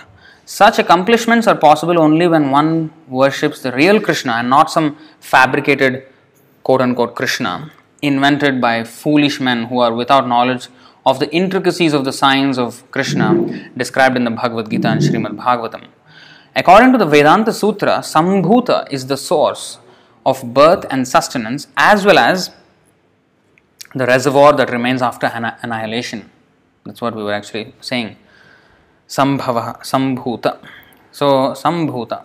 Sam means when it is complete. Sampurna. Purna means already complete. Sampurna means like completely complete. So sam is used. Samprasidati. Prasidati means something that gives happiness. Samprasidati means that which gives complete happiness. So sam means complete, whereas English sam is a little bit, but in Sanskrit sam means complete, fully, all encompassing. That is the word. According to the Vedanta Sutra, Sambhuta is the source of birth and sustenance as well as the reservoir that remains after annihilation. Janmadhyasya yataha 1.1.1 Srimad Bhagavatam. The Srimad Bhagavatam, the natural commentary on the Vedanta Sutra by the same author, Vedavyas by the way, maintains that the source of all emanations is not like a dead stone but is abhigya or fully conscious. The primeval Lord, Sri Krishna, also says in the Bhagavad Gita 7.26 that he is fully conscious of past, present and future, and that no one, including demigods such as Shiva and Brahma, knows him fully. Where is that? 7.26. We go to the 7.26. What is that? Vedaham samatitani. You see, samatitani. Atitani means past. Samatitani. Sam. Completely past. See that? Vedaham samatitani vartamanani charjuna bhavishyani cha bhutani mam tu vedana kaschana. So this word is samatitani is the case in point, just what we're talking about. So, O Arjuna, as the Supreme Personality of Godhead, I know everything that has happened in the past. Samatitani, all, everything, completely, I know. Not only that, I know everything that has happened in the past, all that is happening in the present, and all things that are yet to come. I also know all living entities, but me, no one knows. And when he says no one, not even Lord Shiva and Lord Brahma knows him. That's what is said here. No one, including Shiva and Brahma, knows him fully. Certainly, half-educated spiritual leaders who are disturbed, again the word disturbed, by the tides of material existence cannot know him fully. They try to make some compromise by making the mass of humanity the object of worship, but they do not know that such worship is only a myth because the masses are imperfect. And this particular gentleman that I am talking about Gaur Gopal Das, he is also doing the same thing. He is making the masses the object of worship. This is usually what Mayavadis do, but here in the dress of a devotee he is doing that, and that's very very bad. So is a myth because the masses are imperfect. Such worship of masses is a myth. The attempt by these so-called spiritual leaders is something like pouring water on the leaves of a tree instead of the root. The natural process is to pour water on the root, but such disturbed leaders, such disturbed leaders are more attracted to the leaves than the root. Despite their perpetually watering the leaves, however, everything dries up for want of nourishment. In other words, unless there is Krishna consciousness, there is no proper service at all. Sri Ishopanishad advises us to pour water on the root, the source of all germination. Worship of the mass of humanity by rendering bodily service which can never be perfect is less important than the service to the soul. Important, this word important. Today, the definition of important, our definition of important as we understand in today's context, modern context, is how much attention it gets.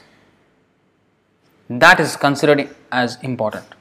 If something gets a lot of attention, that is important. But not necessarily what is actually right.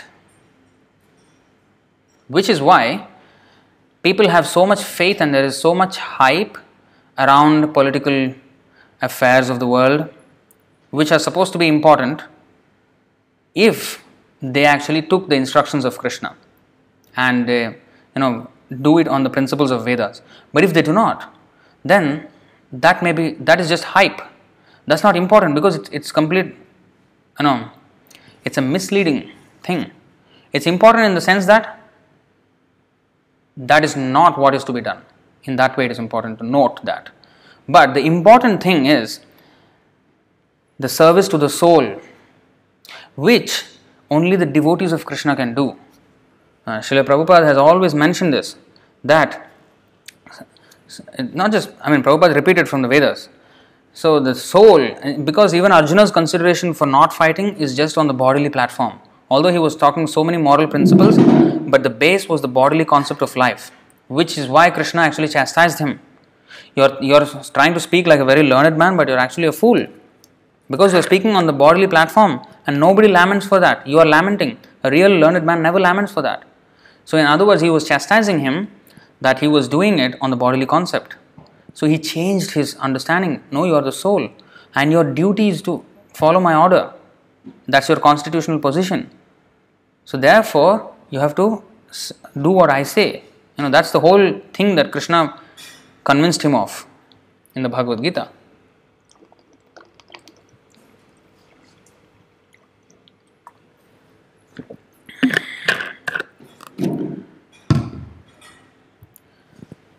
Worship of the mass of humanity by rendering bodily service which can never be perfect is less important than service to the soul. And we as devotees should not be misled by the hype around other things in the world and thinking that what we are doing is not that important. It's just a personal preference. I am worshipping Krishna because I believe in Krishna, or I understand the philosophy like Krishna is right and the materialism is wrong, but then I just remain in my own bubble. And no, that's not our mission. We have to spread this all over the world. If this is important, service to the soul is important, then it has to be spread despite all odds, and that is called preaching. When Prabhupada went to America, everything was just against him. All odds were against him. There was no hope. But he went. But Krishna's protection is there, and therefore everything came out successful. The soul is the root the soul is the root that generates different types of bodies according to the law of karma. To serve human beings by medical aid, social help and educational facilities while at the same time cutting the throats of poor animals in slaughterhouses is no service at all to the soul, the living being. And today's movement of Black Lives Matter, fighting for human rights, but then the animals are slaughtered as they are fighting for their human rights. That is absolute rubbish. So this inequality, this narrow vision of equality that they have is based on ignorance, because they do not have this Ishavasya conception that the Lord is the overlord of everything and we are His children. And on that platform only there can be equal. All blacks, whites, animals, birds, everybody, even the demigods and the insects, everybody will be equal if we come on this platform of Bhagavad Gita understanding of the soul, Atma Tattvam. We have to understand Atma Tattvam, and therefore this should be the integral part of all education systems all over the world, in all countries, and this has to be legislated. And the students must learn this from the very tender age of 5 years old. Kaumaram Acharit Prajna. This is all this needs to be done. There is so much work to be done. We can't just be complacent about this knowledge that we are getting, because as Bhagavad Gita said, Arjuna said in the 10th chapter, Sarvam etadritam manye, I accept whatever you say. But then in the 18th chapter he said, Karishye vachanam tava, I will also act on it. So knowing just everything and then, yeah, fine, good, that was a nice class, Prabhu, thank you, and just sitting down and doing nothing about it, that's not how we should approach this. We should act on it. We should work till our last breaths, until all these things are put in place. There is so much work to be done, unlimited work. And wherever we are, whether full-time or whatever we are doing, we have to keep this as our mission in life, and we should always think of how to push this mission to that direction, that the whole world becomes Krishna conscious. This is the vision of devotee. That's the vision of Srila Prabhupada. That's the vision of Sri Chaitanya Mahaprabhu. Prithivite achi jata nagaradi gram Sarvatra prachar hoiva mor naam. So that is Chaitanya Mahaprabhu's mission, and we have to take it and we have to execute that.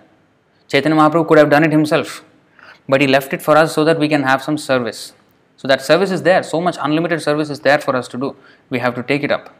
We just can't remain, yes Prabhu, nice, that is nice, yes, correct. That's not enough. What are we going to do about it? That is important. The Lord, is that where we are? The living being is perpetually suffering in different types of bodies from the material miseries of birth, old age, disease and death. The human form of life offers one a chance to get out of this entanglement simply by re-establishing the lost relationship between the living entity and the Supreme Lord. The human life is so meaningful because after roaming through all those species, in this life we have the chance to end this problem of repeated birth and death. And if we don't do that for ourselves and others, then that is violence.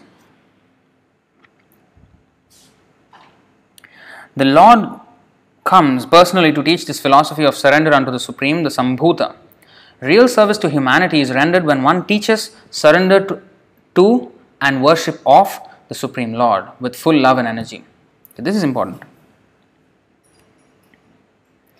Real service to humanity is rendered when one teaches surrender to and worship of the Supreme Lord with full love and energy. This is real service to humanity. Anything other than this is not real service. That is the instruction of the Sri Ishopanishad in this mantra. The simple way to worship the Supreme Lord in this age of disturbance is to hear and chant about His great activities. The mental speculators, however, think that the activities of the Lord are imaginary. Therefore, they refrain from hearing of them and invent some word jugglery without any substance to divert the attention of the innocent masses of people. Instead of hearing of the activities of Lord Krishna, such pseudo-spiritual masters advertise themselves by inducing their followers to sing about them. Even in this case of our so-called devotee, he is also doing the same thing in the garb of a devotee, which is even worse. In modern times, the number of such pretenders has increased considerably. And it has infiltrated into our own movement as well now. Right? And it has become a problem for the pure devotees of the Lord to save the masses of people from the unholy propaganda of these pretenders and pseudo-incarnations.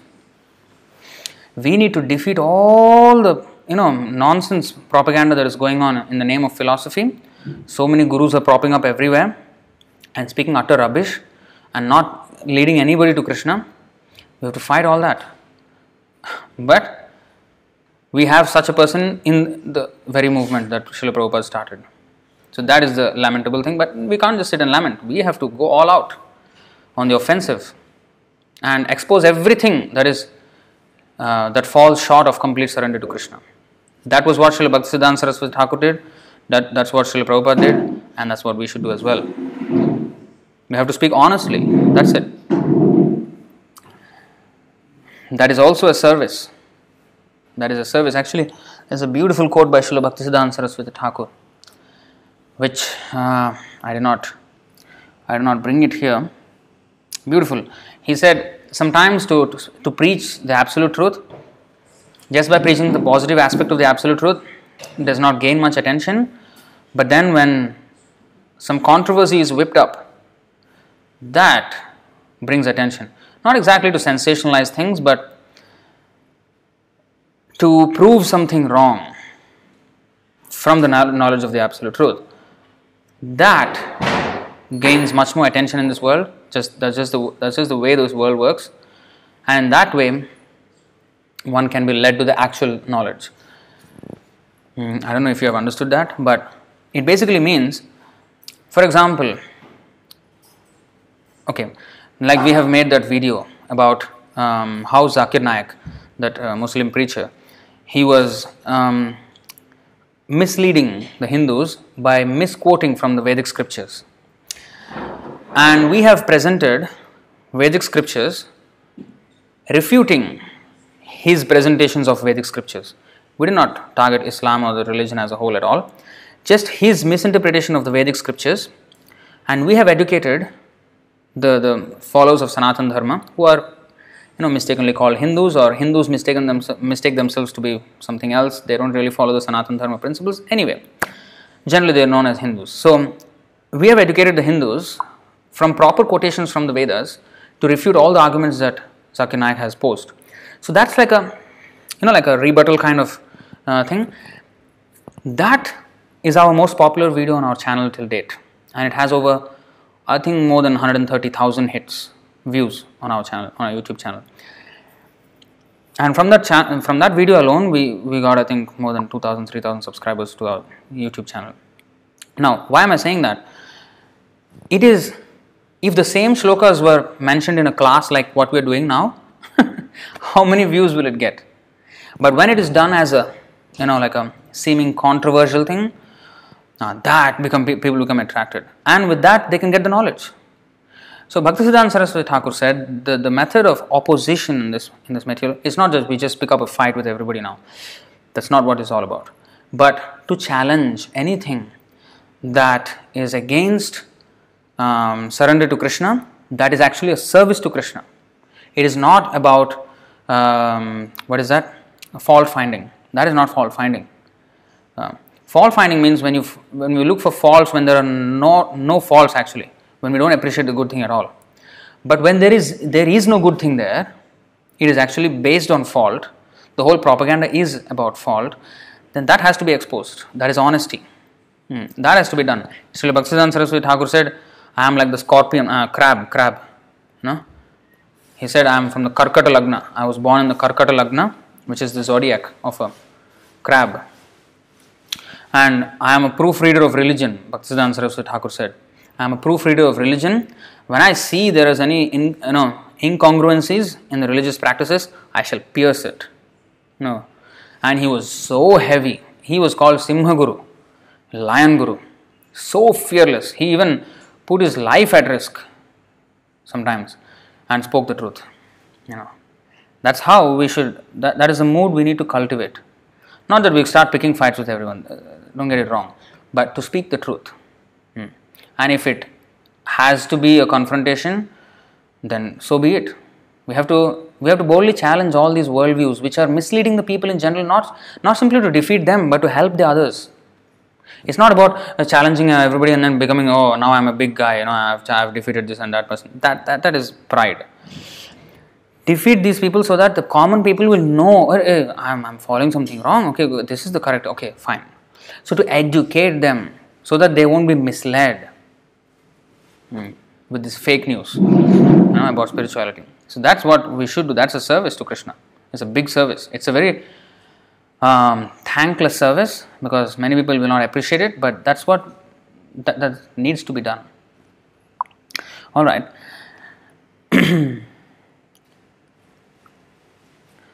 The Upanishads indirectly draw our attention. The Upanishads indirectly draw our attention to the primeval Lord Sri Krishna, but the Bhagavad Gita, which is a summary of all the Upanishads, directly points to Sri Krishna. You see this? Upanishads indirectly draw our attention to the primeval Lord. In this whole Ishopanishad, you will never find the word Krishna, right? Isha, the controller. Isha.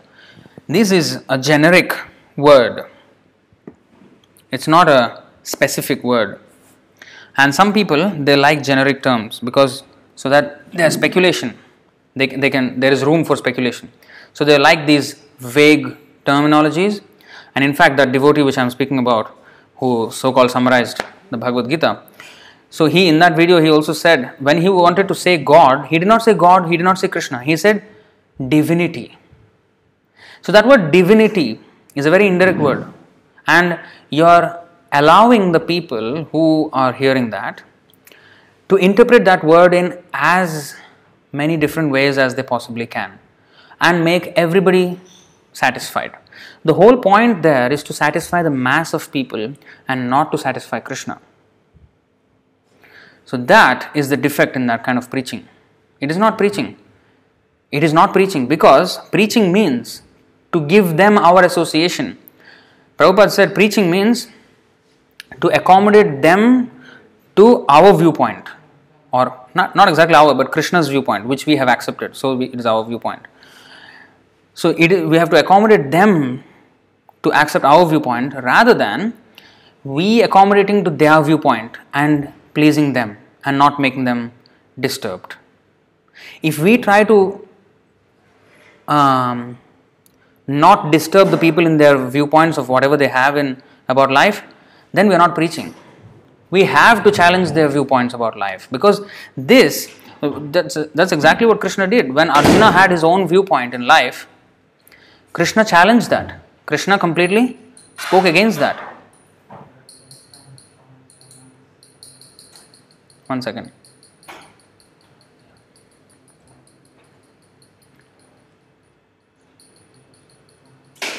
Yeah. So, Krishna challenged his viewpoint. He said, you see what he said. Let's actually see the words. How he ridiculed Arjuna.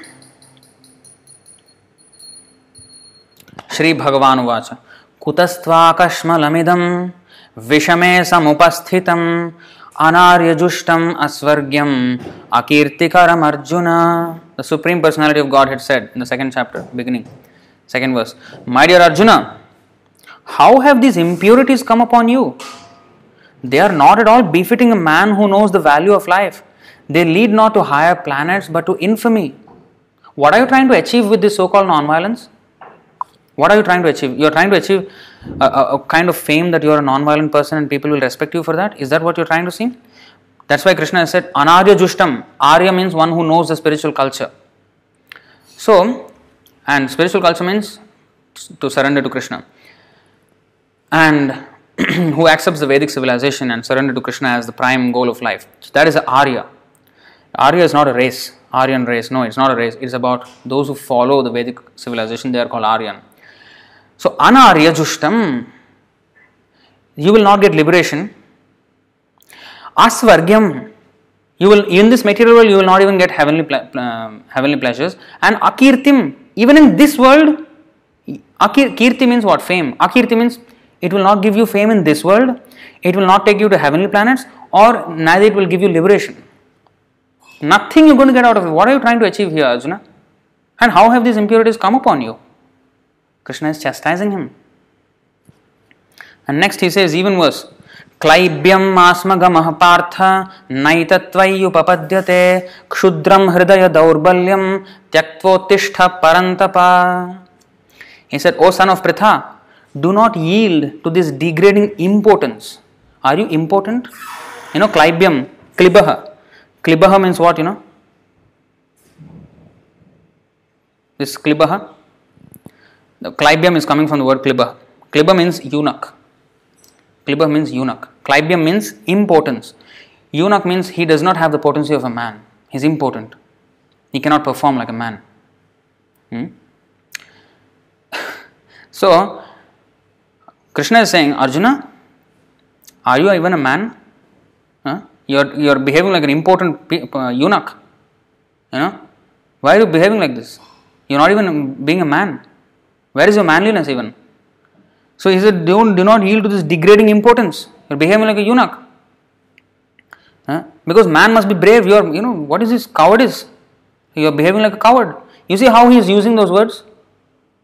Challenging the viewpoints of Arjuna. Not just lightly. And then he said, it does not become you. It does not suit you, Arjuna. Give up such petty weakness of heart and arise, O chastiser of the enemy. Then, here again, Shri Bhagavan Uvacha 2.11 Ashochyanan vashochastvam prajnavadamscha bhashase gatasuna gatasumscha nanu shochanti panditaha. The Supreme Personality of Godhead said, while speaking learned words, you are mourning for what is not worthy of grief. Those who are wise lament neither for the living nor for the dead. You are talking like a very wise man, right? You are quoting this scripture and that scripture, saying so many things. But the real wise man, he will never lament for this body. But you are lamenting. That means you are not a wise man. You are just acting like a wise man. Don't act like a wise man. You are a fool. Accept that you are a fool first. Krishna is, you see how he is chastising Arjuna? This is preaching. This is preaching. It has to be there. There has to be a confrontation, because how can there be not a confrontation? It is 180 degrees apart. It is completely in the opposite direction. Their viewpoint is about body, and we are completely, no, you are not the body, you are not this, you are not a part of this country or on the family or race or everything. It's completely on the other side. Their civilization is built on non-surrender to Krishna, but our whole philosophy is based on surrender to Krishna. So it will conflict. It will conflict. But that is where preaching is. It's not simply to agitate people and create a big ruckus, but to educate them, change their viewpoint, because they have been fed one type of thing all their life. We think we are rational creatures, but we are not rational actually. We just accept whatever is constantly repeated to us. We will accept. We are hypnotized by it. We are hypnotized by the propaganda of materialism that we are this body, and I am an Indian or a male, or all these things. These have been indoctrinated to us. Even the ID card, the identity card has our name, our family name, that I belong to this family, our race, our citizenship, where we come from. All these things are mentioned. And our name, that name is also is of this body. When we change the body, we're not going to take the name with us. Right? So, these are all indoctrinations that we have been fed. And because of these indoctrinations, when we are given something else now in the spiritual knowledge, it is hard to accept in the beginning. But if we look closely, that is actually the truth. And therefore, we have to accept Krishna's words in toto. Sarvam etadritam manya, as Arjuna did, and act on it.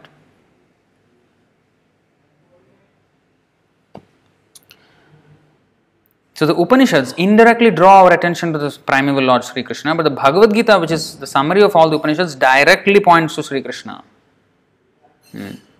Therefore, one should hear about Krishna as he is by hearing from the Bhagavad Gita or Srimad Bhagavatam, and in this way one's mind will gradually be cleansed of all contaminated things. Srimad Bhagavatam 1.2.17 says, quote, by hearing of the activities of the Lord, the devotee draws the attention of the Lord. Thus, the Lord, being situated in the heart of every living being, helps the devotee by giving him proper directions. Unquote. The Bhagavad Gita 10.10 confirms this. Dadami buddhi yogam tam yena mamupayantite. So Krishna he removes the contamination in our heart, and he gives us the intelligence how to come to him when we listen, by hearing of the activities of the Lord, by hearing of the messages of the Lord. Shrinvatah Swakatha Krishna, this 1.2.17, what is this? Shrinvatam Swakatha Krishna Punya Shravana Kirtanaha Hridyantah Sthohi Abhadrani Vidhunoti Suhritsatam. Sri Krishna, the personality of Godhead, who is the Paramatma, super soul in everyone's heart and the benefactor of the truthful devotee, cleanses desire for material enjoyment from the heart of the devotee who has developed the urge to hear his messages, which are in themselves virtuous when properly heard and chanted. So he cleanses the desire for material enjoyment, and he gives the intelligence how to come back to him, provided we develop the urge to hear his messages. We have to be eager to hear. The Lord's inner direction cleanses the devotee's heart of all contamination produced by the material modes of passion and ignorance. The Lord is sitting in our heart. So, as the Paramatma, he cleanses the devotee's heart of all contamination. Why he does not purify the non-devotee's heart? Because he is not interested. So, if we keep on listening to Krishna's messages, then he will act in this way for us. Non-devotees are under the sway of passion and ignorance. One who is in passion cannot be detached from material hankering, and one who is in ignorance cannot know what he is and what the Lord is. Thus, when one is in passion or ignorance, there is no chance for self-realization, however much one may play the part of a religionist. See that? One cannot be a proper religionist unless one comes to the mode of goodness. If we are in the passion and ignorance, it will not help us in self-realization, however much we may play the part of a religionist. For a devotee, the modes of passion and ignorance are removed by the grace of the Lord. In this way, this is called Tada Rajastam Obhava Kama Lobhadayaschaye Cheta Eteran Avidham Stitam Sattve Prasidati 1.2.19. In this way, the devotee becomes situated in the quality of goodness, the sign of a perfect Brahmana. Anyone can qualify as a Brahmana if he follows the path of devotional service under the guidance of a bona fide spiritual master. Srimad Bhagavatam 2.4.18 also says, Kirata honandhra pulinda pulkasha abhira shumbha yavanah khasadayah ye nyecha papa yadapashrayashrayah shuddhyanti tasmai prabhavishnave namaha. Any low-born person can be purified by the guidance of a pure devotee of the Lord, for the Lord is extraordinarily powerful. This Kirata, Huna, Andhra, Pulinda, Pulkasha, Abhira, Shumbha, Yavana, Khasa, all these are races of human beings who are below the Vedic culture. But even they can be brought to the state of a Brahmana or Vaishnava by the guidance of a pure devotee who has taken shelter of the Lord. When one attains Brahmanical qualifications, he becomes happy and enthusiastic to render devotional service to the Lord. Evam prasanna manaso bhagavad bhakti yogataha bhagavad tattva vijnanam. That is, actually these two paragraphs are translations of the 1.2.17 through 21. When one attains Brahmanical qualifications, he becomes happy and enthusiastic to render devotional service to the Lord. Automatically the signs of God, bhagavad tattva vijnanam, is unveiled before him. By knowing the signs of God, one gradually becomes freed from material attachments. What is that? Bhidyate hridaya granthis chidhyante sarva samshaya kshiyante chasya karmani drishta evatmanishwara. This is 1.2.21. By knowing the signs of God, one gradually becomes freed from material attachments and one's doubtful mind becomes crystal clear by the grace of the Lord. One who attains this stage is a liberated soul and can see the Lord in every step of life. This is the perfection of Sambhava, as described in this mantra of Sri Ishopanishad. We will just go to those 5 verses. You see how Prabhupada, that's why I told that, because we have to observe all these things, how Prabhupada is quoting from various sources. Sri Krishna, although he paraphrased it in that purport, but here they appear like this. So Sri Krishna, the personality of Godhead, who is the Paramatma, this is 1.2.17 by the way, who is the Paramatma super soul in everyone's heart and the benefactor of the truthful devotee, cleanses desire for material enjoyment from the heart of the devotee who has developed the urge to hear his messages, which are in themselves virtuous when properly heard and chanted. By regular attendance in the classes on the Bhagavatam and by rendering of service to the pure devotee, all that is troublesome to the heart is almost completely destroyed, and loving service under the personality of Godhead, who is praised with transcendental songs, is established as an irrevocable fact. So, loving service under the personality of Godhead, who is praised with transcendental songs, is established as an irrevocable fact. Then, as soon as irrevocable loving service is established in the heart, the effects of the nature's modes of passion and ignorance, such as lust, desire, and hankering, disappear from the heart. Then the devotee is established in goodness and he becomes completely happy. Then next, thus established in the mode of unalloyed goodness, the man whose mind has been enlivened by contact with devotional service to the Lord gains positive scientific knowledge of the personality of Godhead in the stage of liberation from all material association. Thus the knot in the heart is pierced and all misgivings are cut to pieces. The chain of fruitive actions is terminated when one sees the self as master. So these are the verses paraphrased in the purport. All right.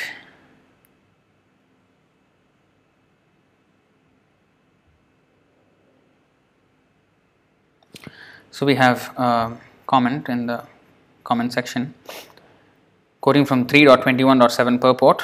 Unfortunately, people in this age, especially persons who are of a demoniac nature, want to be cheated. Thus, the Supreme Personality of Godhead sends great cheaters who mislead them in the name of yoga and render their lives useless and doomed.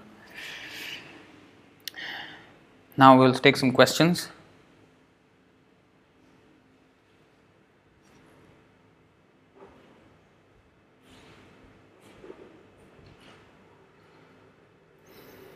What's the time? Okay. So we have a few questions. First question by Bhakta Virendra. Bhagavan Krishna says in 10th chapter Bhagavad Gita that chanting is sacrifice, which was recommended by Chaitanya Mahaprabhu as Yoga Dharma. Then why do devotees need initiation from spiritual master of the Hare Krishna Mahamantra when Lord Krishna and Lord Chaitanya has prescribed it for all? This is a big topic, so I request you to read Chaitanya Charitamrita, Madhya Leela, chapter 15, text 108. It's a long purport, very long, and the whole explanation is there why there is a need of initiation when Krishna and Chaitanya Mahaprabhu has given it. I'll just show you the translation.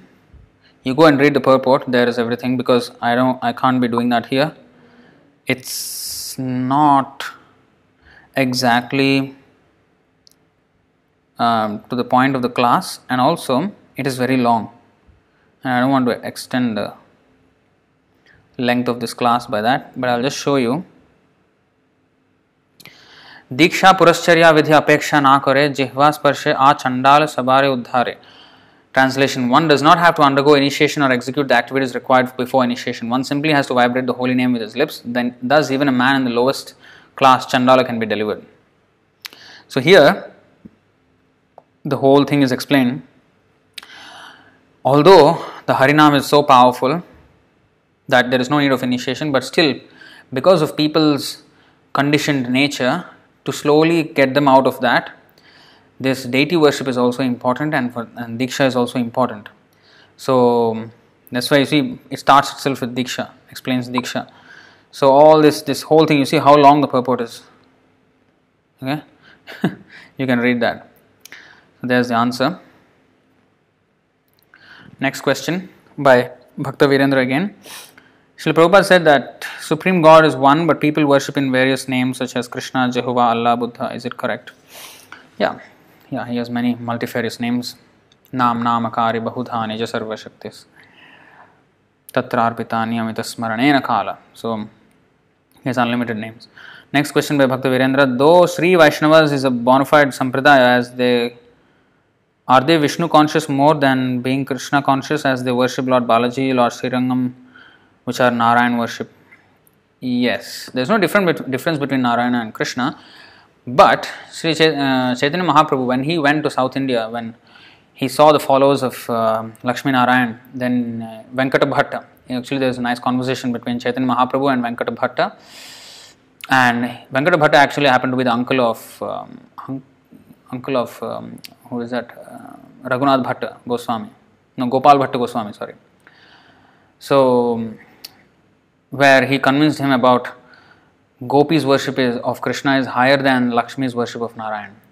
So because even Lakshmi wanted to, he jokingly asked him, why if you are worshipping Lakshmi Narayan, why Lakshmi did great austerity tapasya to get into the Raslila? Because that is even higher. And she could not enter because her mood is different than the Gopis. Only those with Parakiya, Madhurya Ras, they can enter. Anyway, this is all, more finer subject matter. You can read in the teachings of Lord Chaitanya and Chaitanya Charitamrita. Somagiri Prabhu, can we call all spiritual masters as Acharya or just some of them? No, real spiritual master is an Acharya, if he is actually Acharya. An Acharya must be, as it is said in the purport today, undisturbed by the material energy. That is real Acharya. As it is found in the, what is that? Chapter 2, text 55, 56. We have Srimad Bhagavatam, Canto 3, chapter 27, text 26, and Canto 11, chapter 2, text 50. All these, and chapter 10, text 88, text, Canto 10, chapter 88, text 5. So many verses are there where the undisturbed position of the devotee. So many, the unlimited number of verses are there.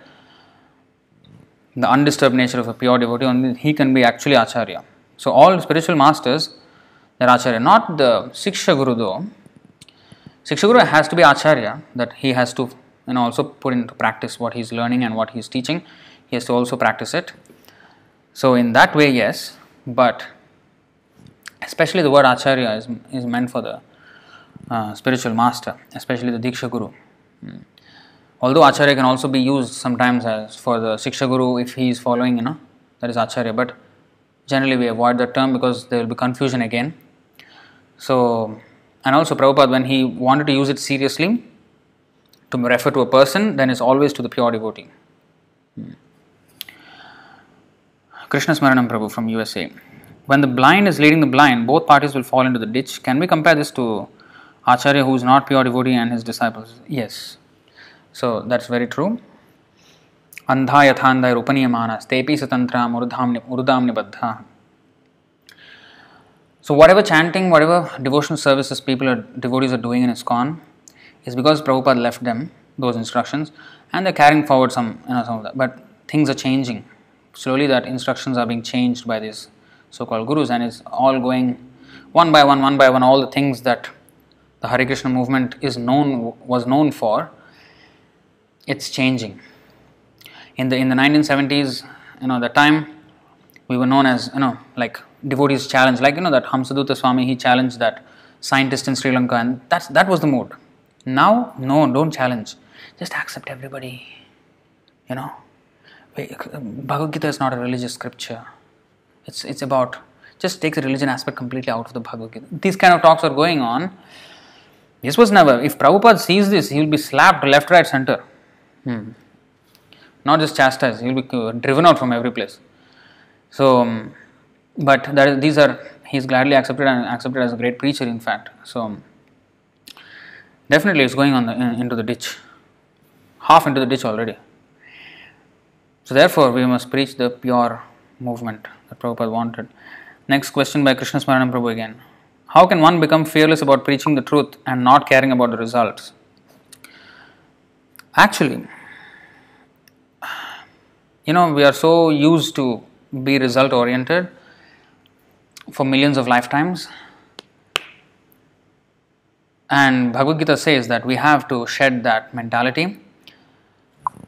That's why when Prabhupada said, when the devotees were a little bit frustrated and they told Prabhupada, we are distributing so many thousands of books on the streets, but we hardly have some handful of people coming to this temple. Prabhupada said, that is not your business. That's not your business. That is Krishna's business. Your business is to distribute the books. Why it is said karmanyevadhikaraste ma phaleshu kadachana. It even is in the spiritual circle also. We have to do our duty to the best of our ability. It's not that let's do it in a very complacent manner and slacked and then not even interested in reaching out to the people. We have to do our very best. Everything that is within our energy we have to put. But then even if then the result doesn't come, that's Krishna's desire. Just like when the Ganga had to descend, the Ganga river. I actually again forget the names of the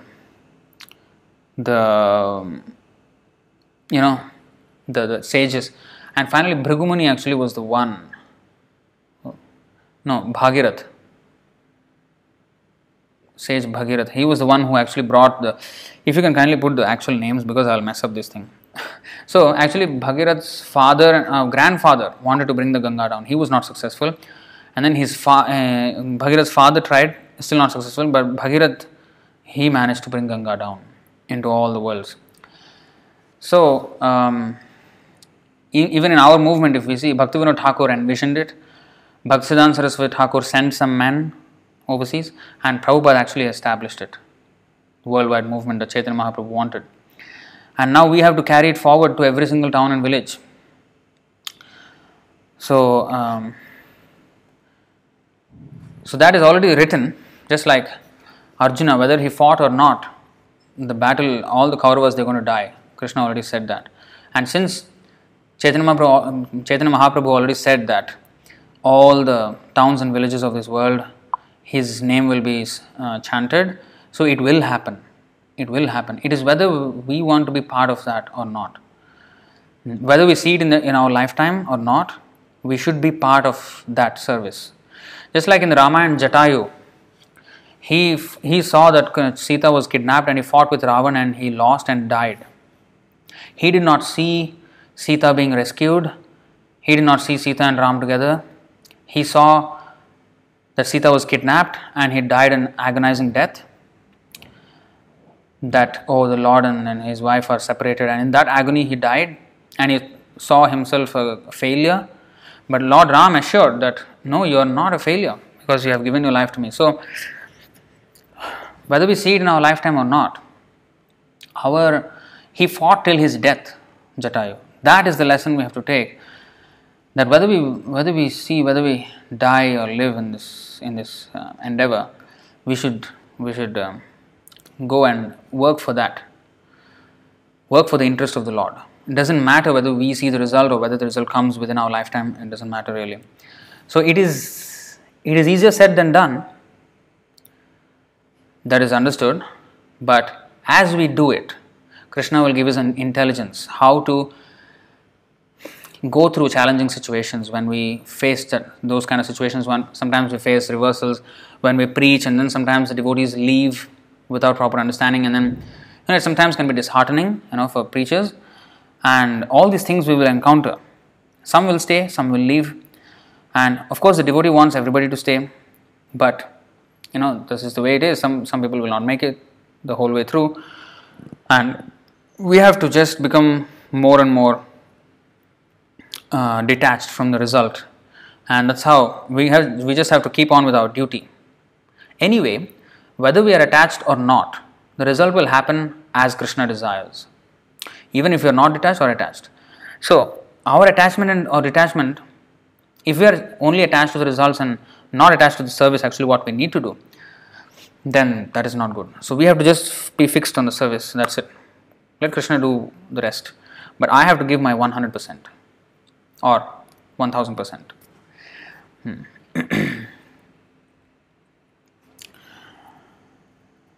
Next question by Krishna Smaranam Prabhu again. Can we say that Arjuna was in a more perplexed situation, seeing that he had to agree to fight his own family members than our situation? Well, of course Arjuna is a bigger devotee and his challenges are bigger. But each of us, it's a challenge. It's a challenge. It's definitely a challenge against Maya. It's about, devotees also face things with their relatives, right? But if you want to join full time, parents don't agree, relatives don't agree. So it's kind of a fight there also. Of course, not killing, but that is, of course, you see, what Pandavas went through in their lives. Only a pure devotee can go through all that and still stay alive.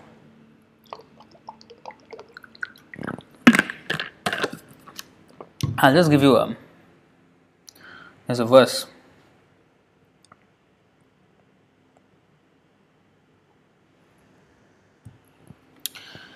This is spoken by Bhishma Dev on the bed of arrows just before he was going to pass away.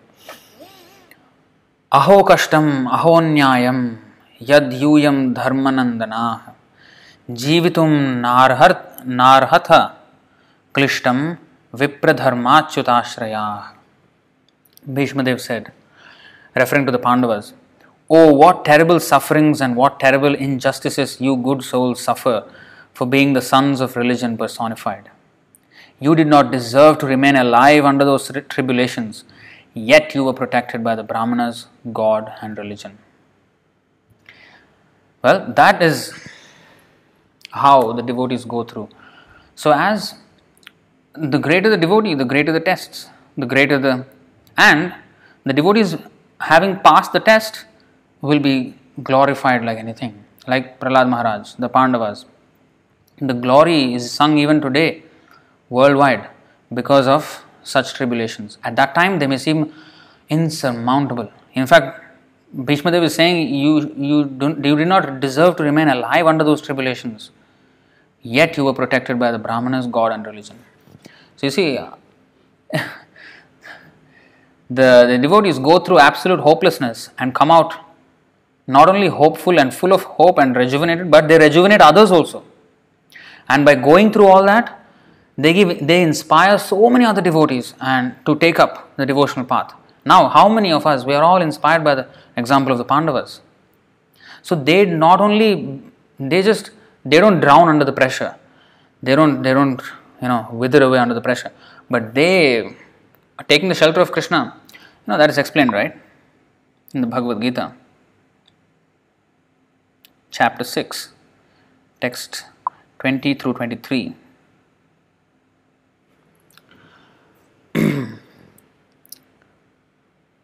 In the stage of perfection called trance or samadhi, one's mind is completely restrained from material mental activities by practice of yoga. This perfection is characterized by one's ability to see the self by the pure mind and relish and rejoice in the self. In that joyous state, one is situated in boundless transcendental happiness realized through transcendental senses. Established thus, one never departs from the truth, and upon gaining this, he thinks there is no greater gain. Being situated in such a position, one is never shaken, even in the midst of greatest difficulty. This indeed is actual freedom from all miseries arising from material contact. He is never shaken even in the midst of the greatest difficulty. Guruna api vichalyate. That is the exact Sanskrit word. Guruna api vichalyate. The most heaviest thing, heaviest situation, he will not be deterred. So that is possible if we take shelter of Krishna. Mamevaya prapadyante mayametam tarantite. Okay, 10.70.44. You are the symbol of everything auspicious. Your transcendental name and fame spread like canopy. What? No, not exactly this. I wanted something else. The three personalities who try to bring the Ganga water down. That's exactly what I wanted. Anyway, next question. To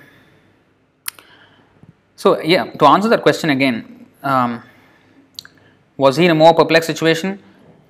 Well, yes, but as we take on greater challenges and we serve Prabhupada, taking greater responsibilities in service, then we will face greater challenges. We will face, So of course we can never equate ourselves with Pandavas. They are they are personally associates of the Lord. But as we take up more responsible services, we will have more and more challenges to face. And as Srila Bhaktisiddhanta Saraswati Thakur said, those who surrender to the Lord and preach His message, their path is set by thorns. Their path is full of thorns.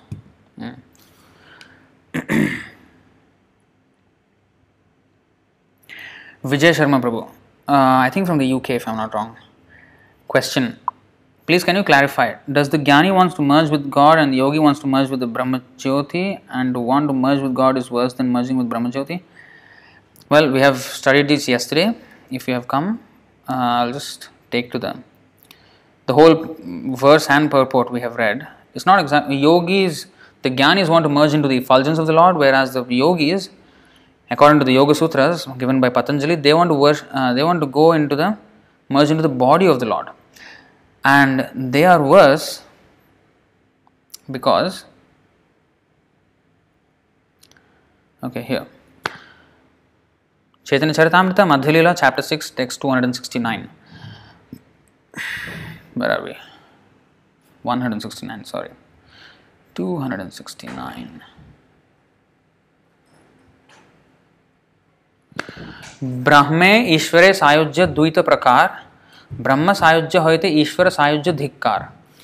Sarvabhauma Bhattacharya continued, there are two kinds of Sayujya Mukti, merging into the Brahman effulgence and merging into the personal body of the Lord. Merging into the Lord's body is even more abominable than merging into His effulgence, because actually the whole explanation is there. We have read this entire thing yesterday in yesterday's class. You can read this, the whole purport. Why it is worse? Because the Jnanis, they do not know about the form of the Lord. They are not yet informed of the form of the Lord, and therefore they don't serve the Lord and they fall down. But the Yogis, they know the form of the Lord, but then again they think that the perfection is to merge into His body. That's why that is even worse. Having known the form of the Lord and still not serving Him, that is even worse. So that's why their fall is even greater than the Jnanis. So therefore, although the Jnanis is higher than Karmis, the Yogis is higher than Jnanis, but then if we don't come to the platform of bhakti to Krishna, to the Bhagwan stage, Bhagwan realization, and actually engage in His service in bhakti, we will fall down. We will fall down. The greater the climb, the higher the climb, the greater the fall. Yeah, so that's what it is. So that's why they are condemned, because they having gone so close to Bhagwan realization, just one step below Bhagwan realization, and they fall down after that. Or 2 steps below Bhagwan realization and fall down after that. After taking so much pain to climb until that stage. Therefore, they are the most foolish. So you can actually read this particular verse, CC Madhya 6.269. This whole thing is explained here. Next, Bhakta Virendra, is Ritvik system purifying the established ISKCON movement? Well, it is the beginning. It is the beginning. Because just by being initiated in the Ritvik system is not liberation. We cannot be in that phantasmagoria. It's the starting. It is just to make the start right. They have, two paths. And if you in the very beginning, if you take the wrong path and you go somewhere else. So now it's just the right path. But this is just the beginning. And then we have to still, tread the whole path, right? So that's what. So it is the start of the purifying. Because if we accept Srila Prabhupada as the ultimate authority, that is where we will have success in that path. Otherwise, if we just go in this path of not accepting Srila Prabhupada as the ultimate authority, then how much ever we do, it's all going to be on the wrong platform. Next, Bhakta Ayappa question. Anartha Nivritti is very important for Diksha. What would happen to those pseudo preachers in ISKCON? How to explain people from outside about these people if they ask? Okay, first question. There are 3 questions here. Is Anartha Nivritti very important for Diksha? Well, no. There has to be some, yes. Of course, we have to give up our meat eating, illicit sex, gambling, intoxication, and chant 16 rounds for at least 6 months, and engage in services, listen to classes, read Prabhupada's books, eat only Krishna Prasadam. Yes, then initiation. So there is some purascharya, there is some purification. But it is not the entire Anartha Nivritti process yet. It is just scratching the surface of the Anartha Nivritti. Anartha Nivritti is so deep. Anartha Nivritti doesn't happen completely until we get to the point of having a personal relationship with God, with Krishna. Unless we are situated in one of the 5 relationships of Shantaras or Dasiras, Sakhyaras, Vatsalya and Madhuriras, the Anartha Nivritti is not completely gone. So, it is progressively removed as we engage. That's why the stages of devotional service are Ado Shraddha, first Shraddha, Ado Shraddha, Tato Sadhu Sangha. First is faith, then association of devotees. Then Bhajana Kriya, that's when initiation happens with some preliminary purificatory processes. And initiation happens, and then Bhajana Kriya, then Anartha Nivritti. Then Nishtha, then Ruchi, then Asakti, then Bhava, then Prema. And when one attains Prema, Krishna Prema, that's when he is completely freed from the anarthas. And what would happen to these pseudo preachers in ISKCON? The laws of nature will take care of them. Definitely they're not going to go to a good place, right? So it's definitely offensive. In fact, there's something more appalling. There is this thesis of Tamal Krishna Goswami which he wrote just before he died, and that is one of the most offensive materials you can ever read about Chaitanya Mahaprabhu and the whole Prabhupada movement, and how offensive he was to Prabhupada. And he died such a horrible death, and we should really actually bring that out, because he was the original perpetrator of all this mess that happened in our beautiful movement. And it is rightly we have to bring that out and let the people know what is the effect of offending Prabhupada. So we're going to do a video on that as well. It will come out sometime soon. So all these full of Mayavad. That was full of complete Mayavad and offense to Srila Prabhupada, and it's horrible. And you know what happened to him. He died in a car crash. So those who go in this path, unfortunately the future is not very bright. Today's verse, what is that? Yesterday's verse, Andham tamah pravishanti. They go into the darkest regions. And even if you see yesterday's verse in the purport, Ishopanishad, Mantra 12, the last line,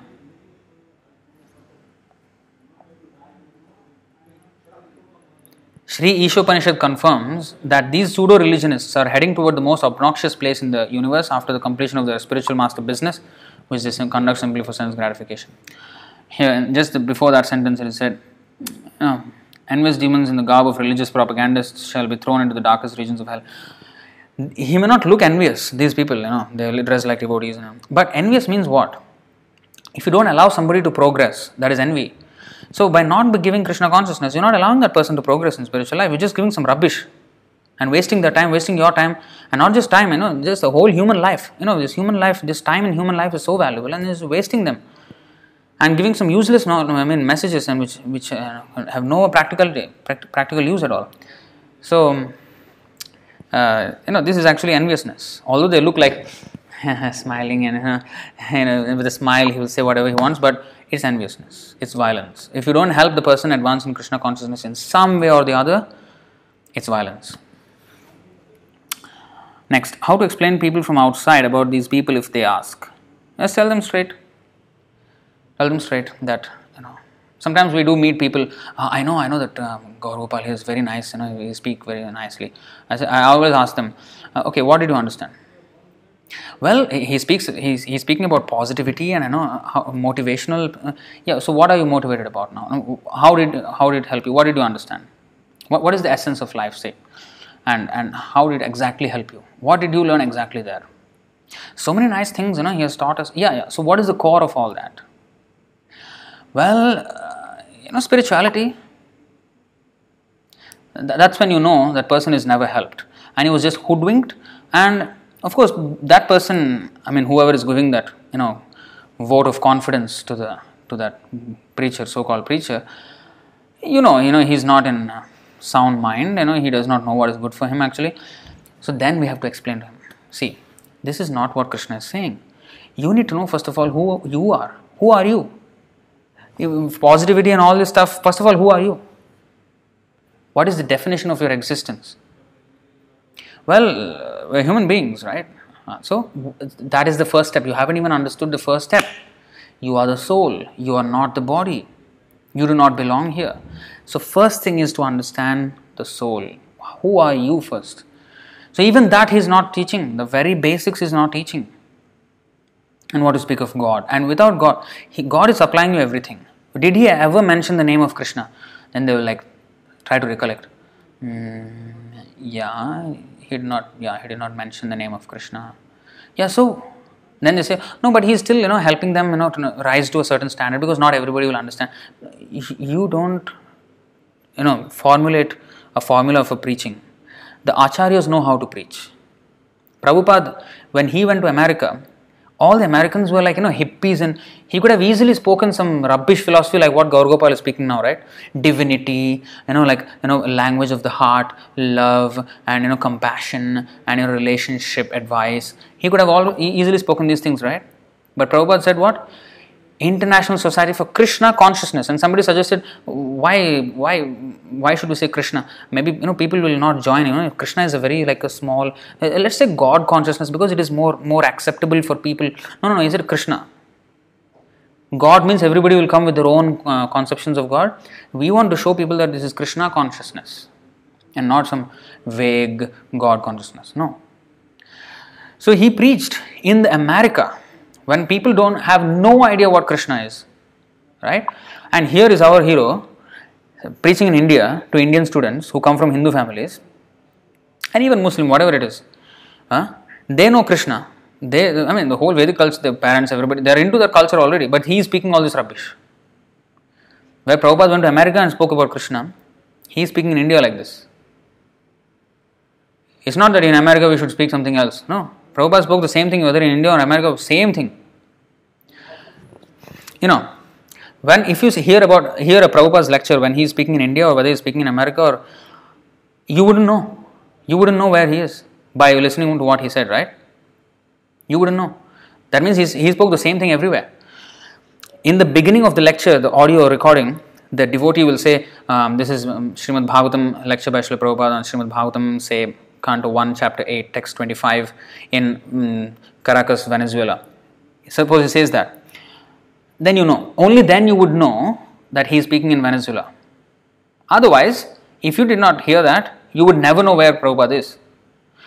Whereas, they say, some of this Gaur Gopal's followers, they saying, Prabhu, how can you talk like this? He is preaching to the youth, who are very much into the secularism. So he is trying to help them. And while he is in the temple, he will preach fully Krishna conscious katha and, full Krishna, everything he will preach. Why? Then my question was always, why double standards? Why double standards? Why one way here, one way there? That is duplicity. Kutinati. That is one of the weeds of devotional service. He has to cut that. So, preaching means straightforward. Not saying one thing here, another thing there, another thing here, another thing there. Did Prabhupada speak like this? Why we should say divinity? Why? Why can't we say Krishna? Why can't the word Krishna come from his mouth when he is preaching? Only an offenders cannot chant the name of Krishna when they are talking about him. This is an offender. It's a sign of an offense. He can't even know that. He doesn't even know that.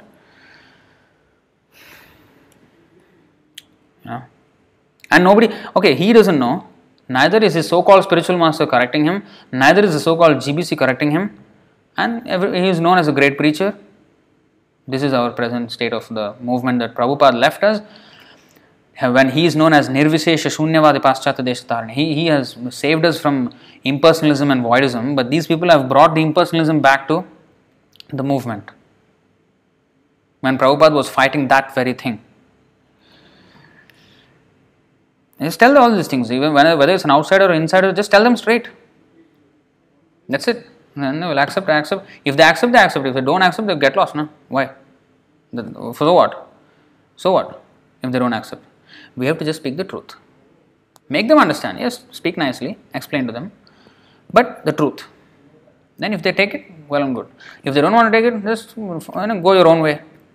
Prabhupada, Krishna said, right? If you don't hear me, you do your own thing, you will be lost. So get lost. Alright, we'll stop it here. Shri Ishopanishad ki jai, Srila Prabhupada ki jai, Ananta Koti Vaishnava Vrinda ki jai, Nitai Gaur Premanande, Hari Hari Bol, Hare Krishna. Thank you all very much.